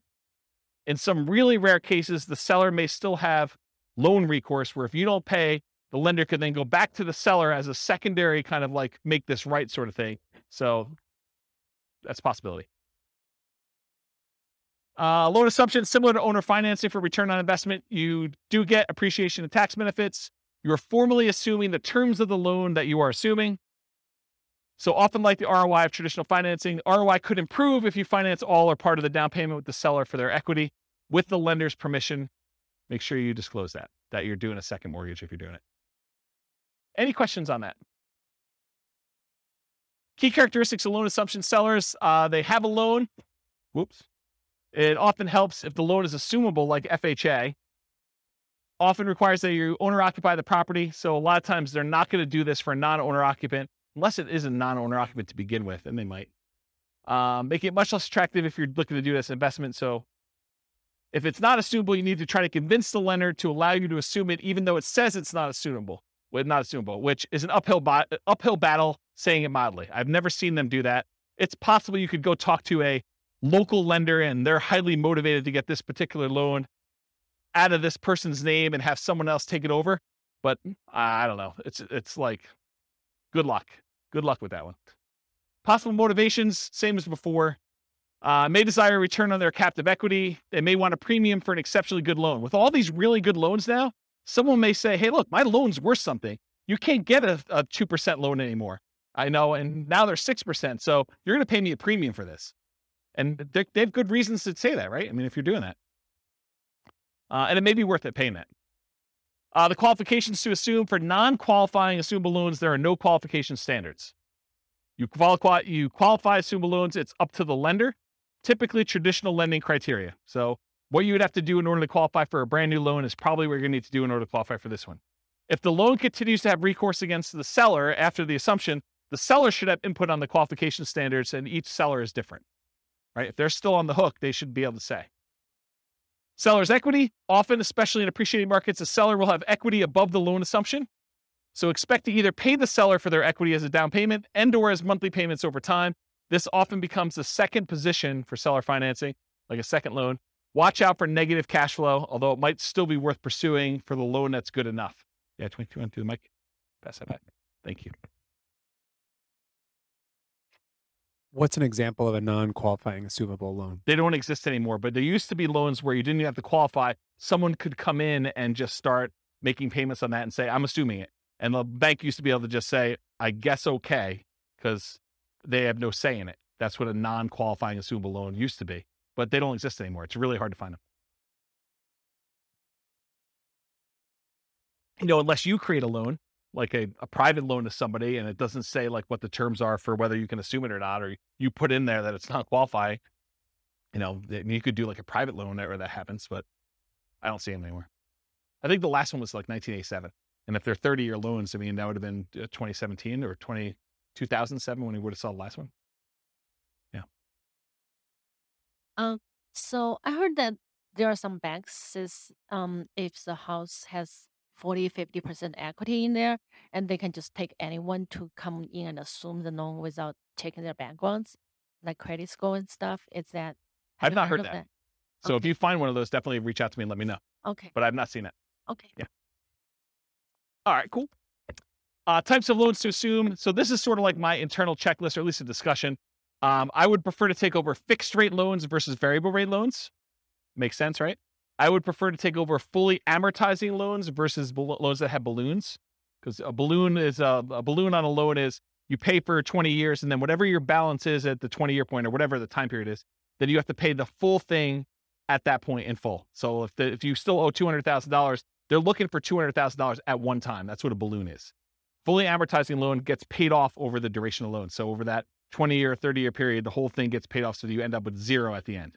That's the difference between fully amortizing versus balloons. I prefer long amortizations over short term. You want a loan that's going to have a lower monthly payment. I heard that they're doing loan mods at 40 years now, or they're talking about doing 40-year loan mods, which is crazy. But longer you have to pay off that loan, the lower your monthly payment is. It's closer it gets to a interest-only loan, which is going to be your lowest payment in most cases, unless you have a negative amortizing loan. High interest rates versus low interest rates, I would prefer low. Qualifying assumable versus non-qualifying. If you can take over a non-qualifying, that's better. And recourse versus non-recourse. If you cannot have to be responsible for the loan if something goes south, that's better than having to have responsibility. So that's what recourse is all about. All right, the rent-to-own family. That's rent-to-own, lease-to-own, lease option, lease purchase. So what is it? You agree to rent the property from the seller, and you have the right to buy the property at some point in the future. That's what that's all about. So you and the seller agree on terms, the rent, the duration, who handles maintenance, how that's all done. Often the purchase price and the terms of the purchase are also covered as well. And then often an upfront fee is expected to do a rent-to-own or lease option or lease purchase. Microphone. I'm going to cover a little bit about some of the nuances between lease option and lease purchase. But rent-to-own is sort of the generic term. That's sort of an umbrella that covers the idea of renting the property, then owning it at some point in the future. But there is a subtle distinction in my mind between a lease option and a lease purchase, and I have a whole slide on it coming up. But good question. Often the seller has existing financing, and that stays in place just like it would if you were a traditional rental. As the tenant buyer, you do not own the property. So if you're the tenant renting the property and you have the rights to buy it, you do not own the property. And that has implications in a couple ways. Variations include master lease, where you're leasing a property and then you intend to lease it to someone else, and master lease options, where you have a lease, you intend to lease it to someone else, and you have the option to buy. Maybe they do too. Maybe you've offered a master lease, you have a master lease option, then you offer someone else lease options as well. And you'd want a spread in there of some sort. So differences. Rent to own or lease to own, it's a generic way of describing you're renting the property with the ability to own it. Could be either lease option or lease purchase. A lease option is a lease agreement with an option agreement to be able to buy the property. A lease purchase is a lease agreement with a purchase contract to be able to buy the property. Further complicated when attorneys write it as an option and then include a contract that goes into effect once the option is exercised. So depending on who you have write your paperwork, they may say, this is a lease option. You don't have to do it. But when you do exercise your option, here's the contract we've already got written up with all the terms. So further gets a little bit confused and muddy, but I think of those as slightly different ways to say similar things. Okay. So lease option versus lease purchase. You're leasing the property. You have the option to purchase the property at some point in the future. You do not have to buy. There's usually an option fee in order to do this that you pay. A lease purchase, you lease a property. You have a contract to purchase the property at some point in the future. The implication is that you are obligated to buy the property unless there's ways out in the contract, and there's earnest money instead of an option fee. Okay? So those are sort of the differences between the two. Any questions on that? Did that get your big? Okay. Did you have a question? Just itching? Sandwich lease options. You acquire the property on a lease option, often used generically, and it could be a lease option, lease purchase, or even super stretching it, it could be subject to. You immediately offer the property on a lease option to your exit, whoever's going to do it from you, usually for a higher price, usually for a higher rent, usually with a larger down payment than you gave, usually with more favorable terms to you. And we'll cover this a lot more when we do creative deal analysis and structuring in a future class. Okay. Rent to own return on investment. It's different than what we've been talking about so far. Depending on how you structure it, you might get appreciation. Depends on how you write it, because you don't own it, right? So you don't automatically get it. You might get debt pay down. Depends on how you structure it, but not likely as a default. And you might get some cash flow. Depends on whether you have negative cash flow on the deal yourself. And you will probably not get tax benefits because you do not own the property. Okay? That's for rent to own. All the lease option, lease purchase type stuff. That's usually how it is. Money requirements. Each seller is a little bit different. Some may ask for 20% down. Some may ask you for a security deposit as if you were renting. Some may ask you for above, below, or at market rent. Rent in many cases is somewhat flexible. By the way, I have a funny story to tell you, even though I know we're really close on time. So my wife's at the climbing wall the other night, and there's another group of people on the ground that are discussing. The lady is going to be. I hope it's not someone in this room. That'd be really embarrassing.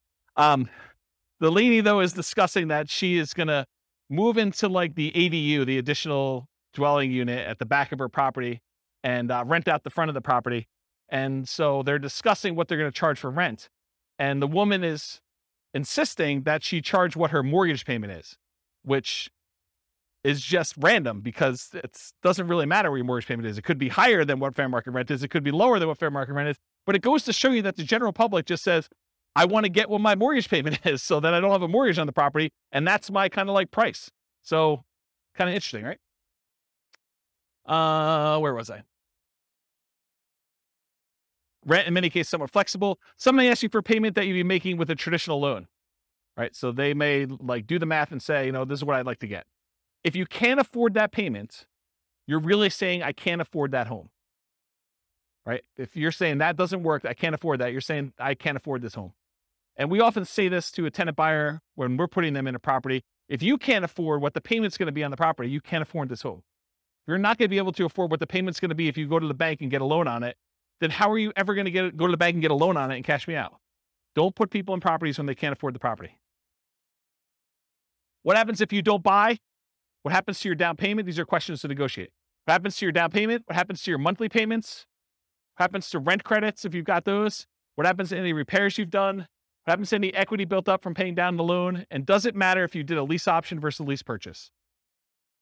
Yes, it does, in my opinion. All right, so advanced strategy for purchase price. So one of the challenges a lot of times when you structure these lease options is you say to a tenant, you say to the seller, hey, I'll give you $300,000 for your property. But when you pay down the loan, you don't get the benefit of that loan pay down because when they go and you close out the transaction, they're getting the difference. So one way to solve that is you say, okay, Mr. Seller, we agree that, I'm going to buy it from you for about $300,000 and that you're going to walk away with 10 grand. So let's go ahead and write this up such that when I buy it from you, you get 10 grand. So it's $10,000 over the then current loan balance. Make sense? So as the loan gets paid down, you're getting the benefit because you're the one making that payment. So typically a purchase price, for example, $300,000, the advanced strategy is to have a fixed profit for the seller. Example, $10,000 above current loan balance at time of closing.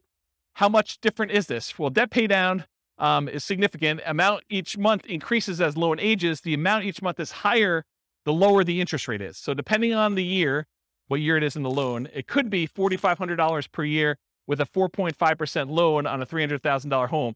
If you hold it for 3 years during your lease option, that's $13,500. That's pretty significant.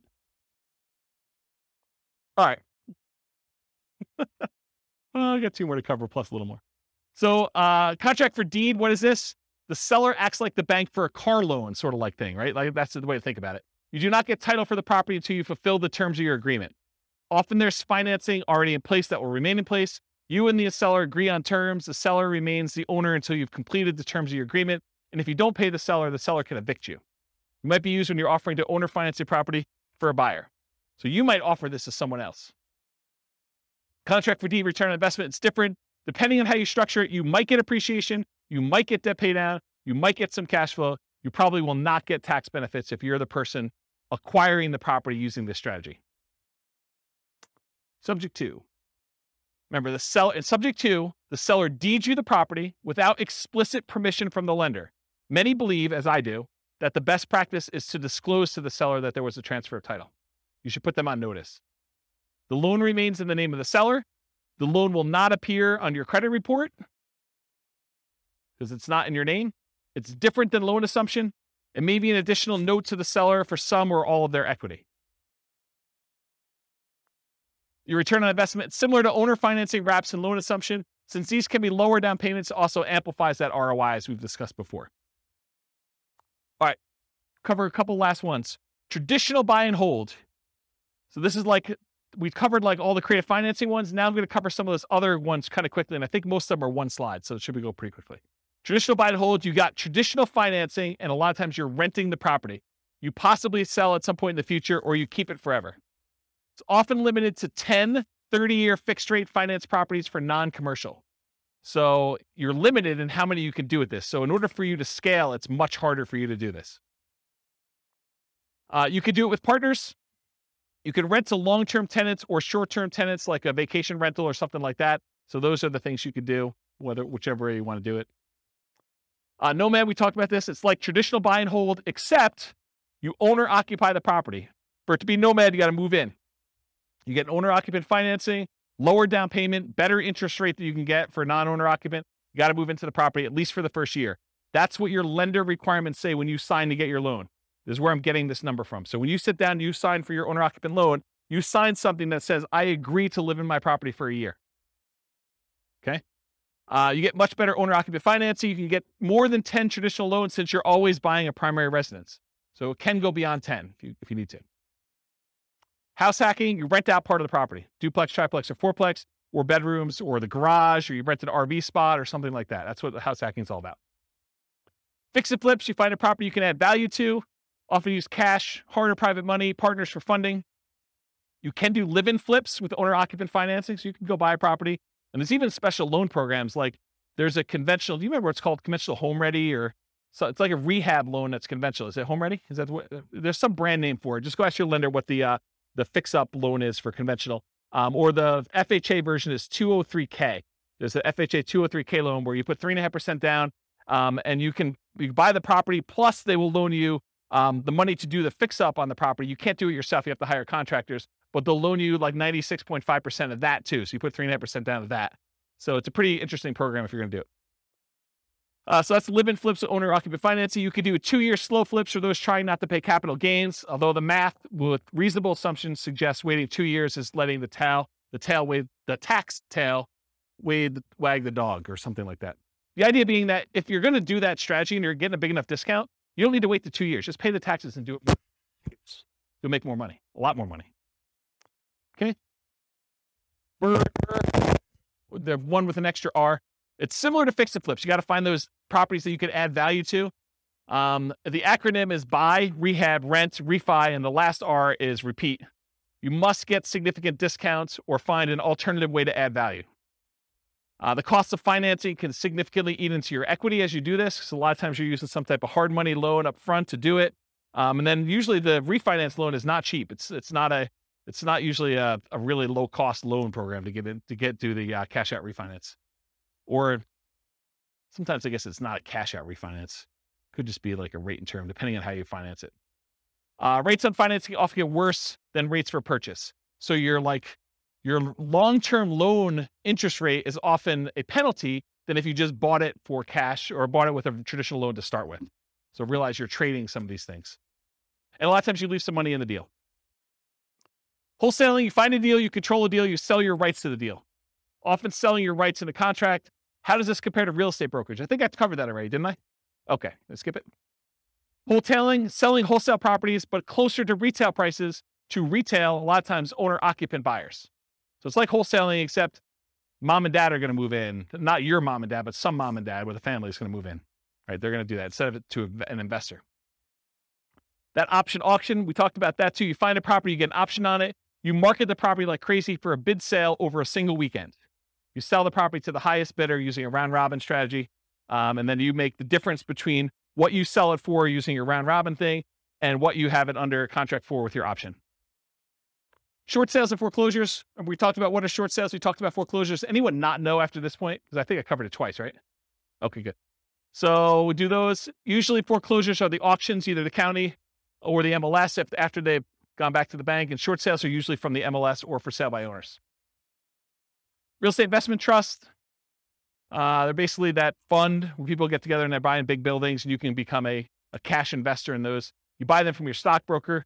It's usually an all cash investment. You're not usually able to finance those that I'm aware of. And they're usually passive. Tax liens and deeds, it's county dependent. They vary, like what the interest rate you pay. Some you bid down the interest rate. Some you're getting a fixed interest rate. Some you have to wait. You have to wait a certain amount of time before you can foreclose. Some you can do stuff earlier. I mean, there's all sorts of variations. Every county's a little bit different. You pay back property taxes, take ownership in rare cases.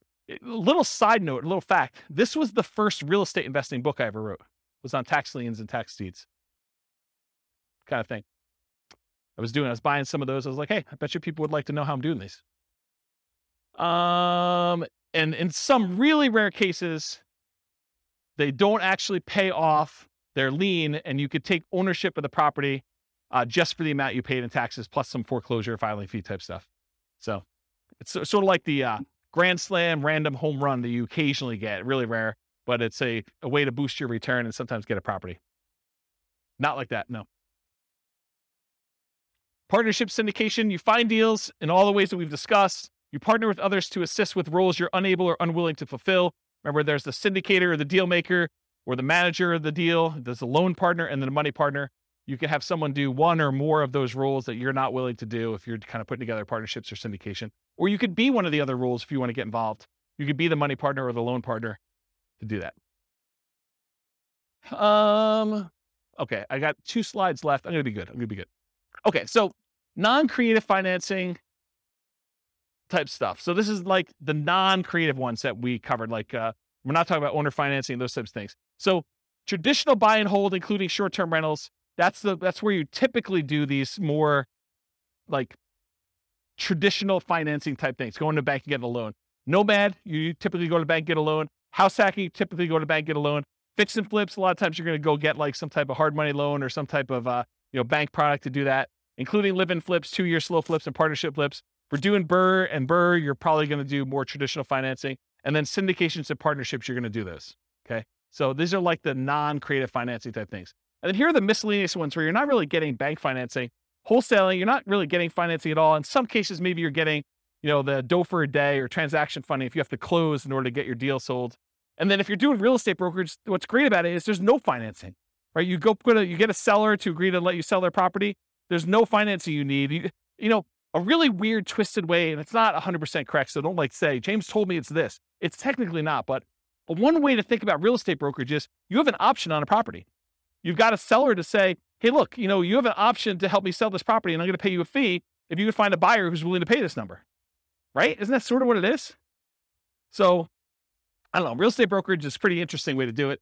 And you only have to do half the thing if you're doing that. If you're wholesaling, you can either find the buyer or find the seller and you still get paid. Wholetailing, you don't need any specific financing to do that. Option auction, you don't need to get a loan or do anything for that one. If you're buying at auctions, if you're auctioning off a property that you own, you don't need any financing to do that. But if you're going to go buy at an auction, it's usually cash. And then tax liens, tax deeds, sales, you're usually paying cash in order to get those. You're not really getting financing, and a REIT, you're not getting financing. All right, last slide, and I'll take questions. As if I haven't been taking questions all night. So which strategies might I consider if, and this is sort of to answer part of your question, Rob, but if I don't have a down payment, which strategies do you do if you don't have down payment, right? Like you start thinking to yourself, like, what could I do? Well, there's that real estate investing versus real estate entrepreneurship discussion we've sort of been hinting at or having, and that is, when you're a real estate investor, you're taking money, you're deploying it, and you're expecting to get a return on that. That's real estate investing. Real estate entrepreneurship is like you're going into the business of something related to real estate investing. You're either doing fix and flips, you're doing wholesaling, or you're being a real estate broker, but you're like trying to earn an income by being in or around the real estate business. But you're not taking capital and deploying it necessarily in order to do that. So if you don't have a down payment, those are sort of like the 2 ways to look at it. You're probably not doing real estate investing because you don't have money to do it. Or if you are, you're doing some type of like really low down payment option, right? So, but in order to do this real estate entrepreneurship, in the majority of cases, it's a sales and marketing skills type position where you have to get good at selling the seller in order to get a deal negotiated correctly. And then you have to go sell your tenant buyer in order to kind of get that out there. Or you got to go do, if you're doing wholesaling, you got to go find your sellers and your buyers. Or if you're doing,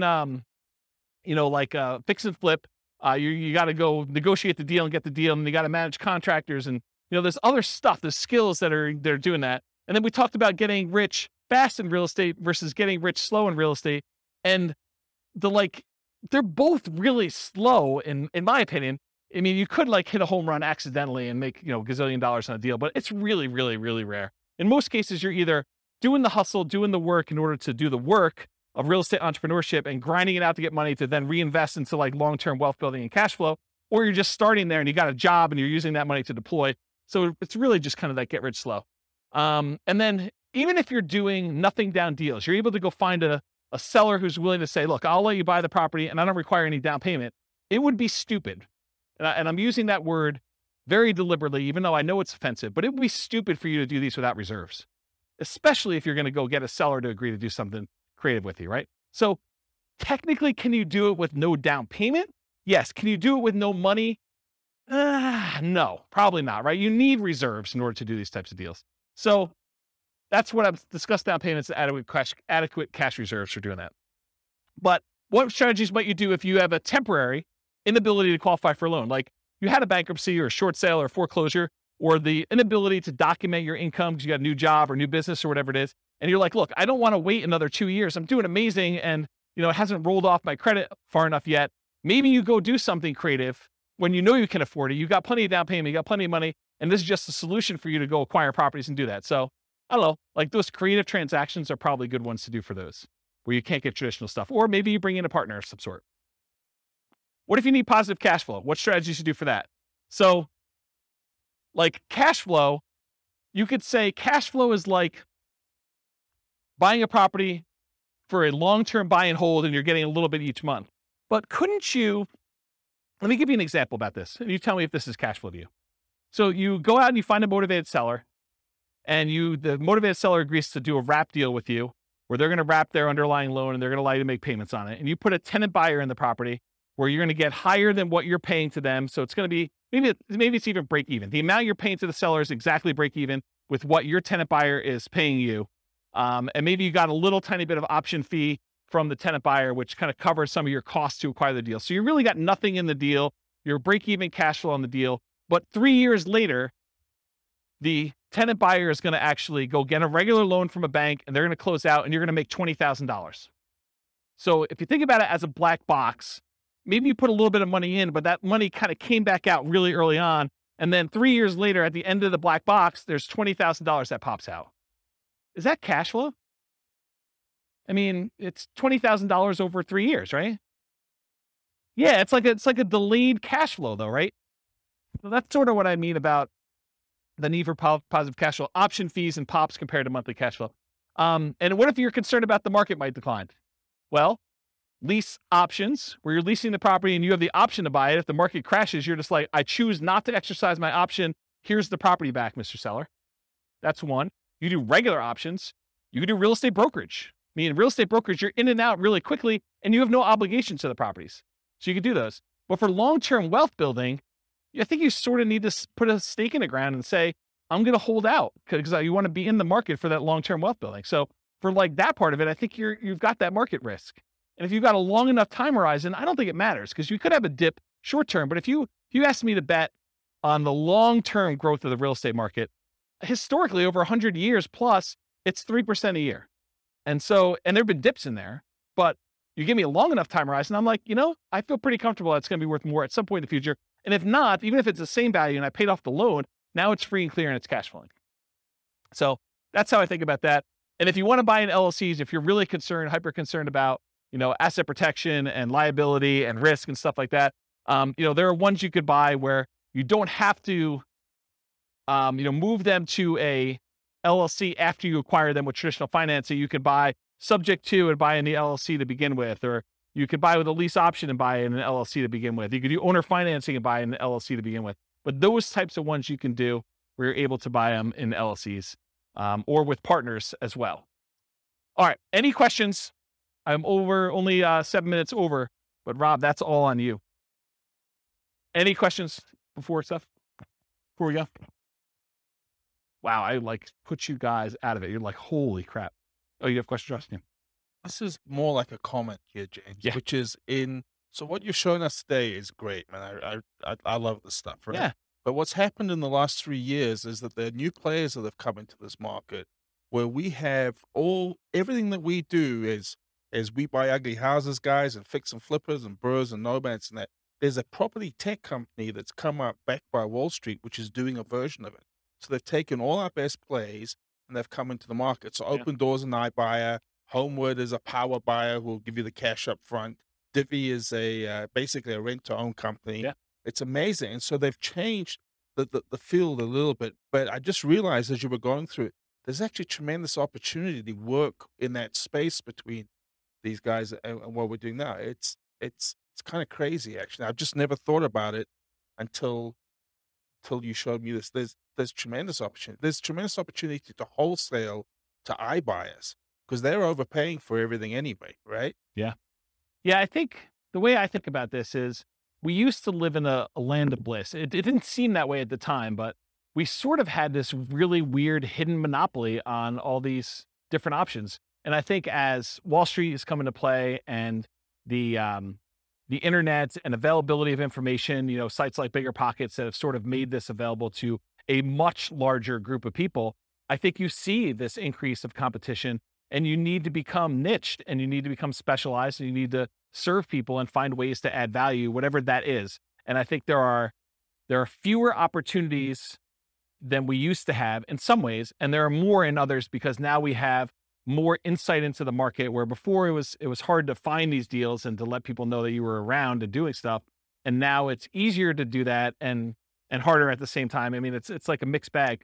So I think there are some strategies that don't matter, like Nomad as an example. If you're doing Nomad, does it matter if there are iBuyers? Does it matter if there are things? I don't think so. I think that's a hugely advantageous strategy to use. Long-term buy and hold. I think, there's enough opportunities in there to still do those, but doing the like fix and flip ones and doing the burst strategies, I think it's getting more challenging to find some of those opportunities, especially in heated markets like we've been. And I think as markets soften, you'll see opportunities to do those. But I also think that there are solutions for the, creative financing stuff coming. I don't think it's quite there yet because the market's still hot.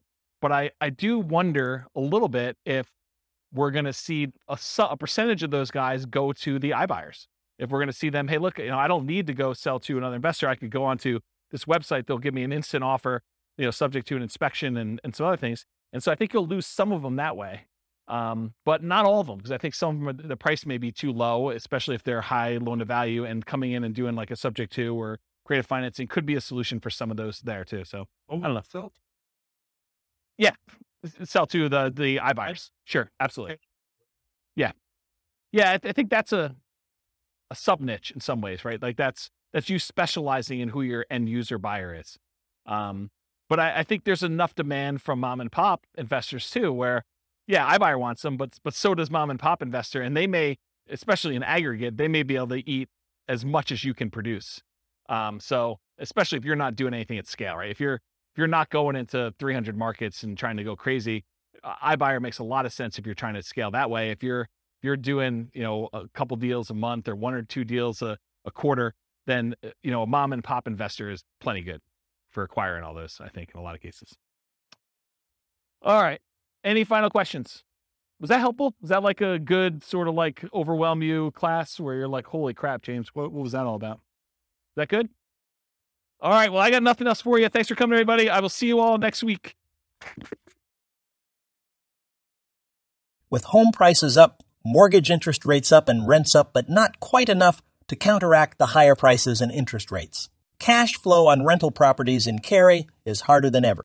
Book a call with the Real Estate Financial Planner to apply our proprietary 88 strategies to improve cash flow on your rentals. See the show notes for a link to schedule your call and improve your cash flow today. If you're a real estate agent, lender, or professional in Cary that wants to help our real estate investor listeners, consider reaching out to learn about collaboration opportunities with this podcast. We'd love to add more value to our listeners by having you assist our investors buy, sell, and finance their real estate investments. See the show notes to schedule a call to discuss collaboration opportunities.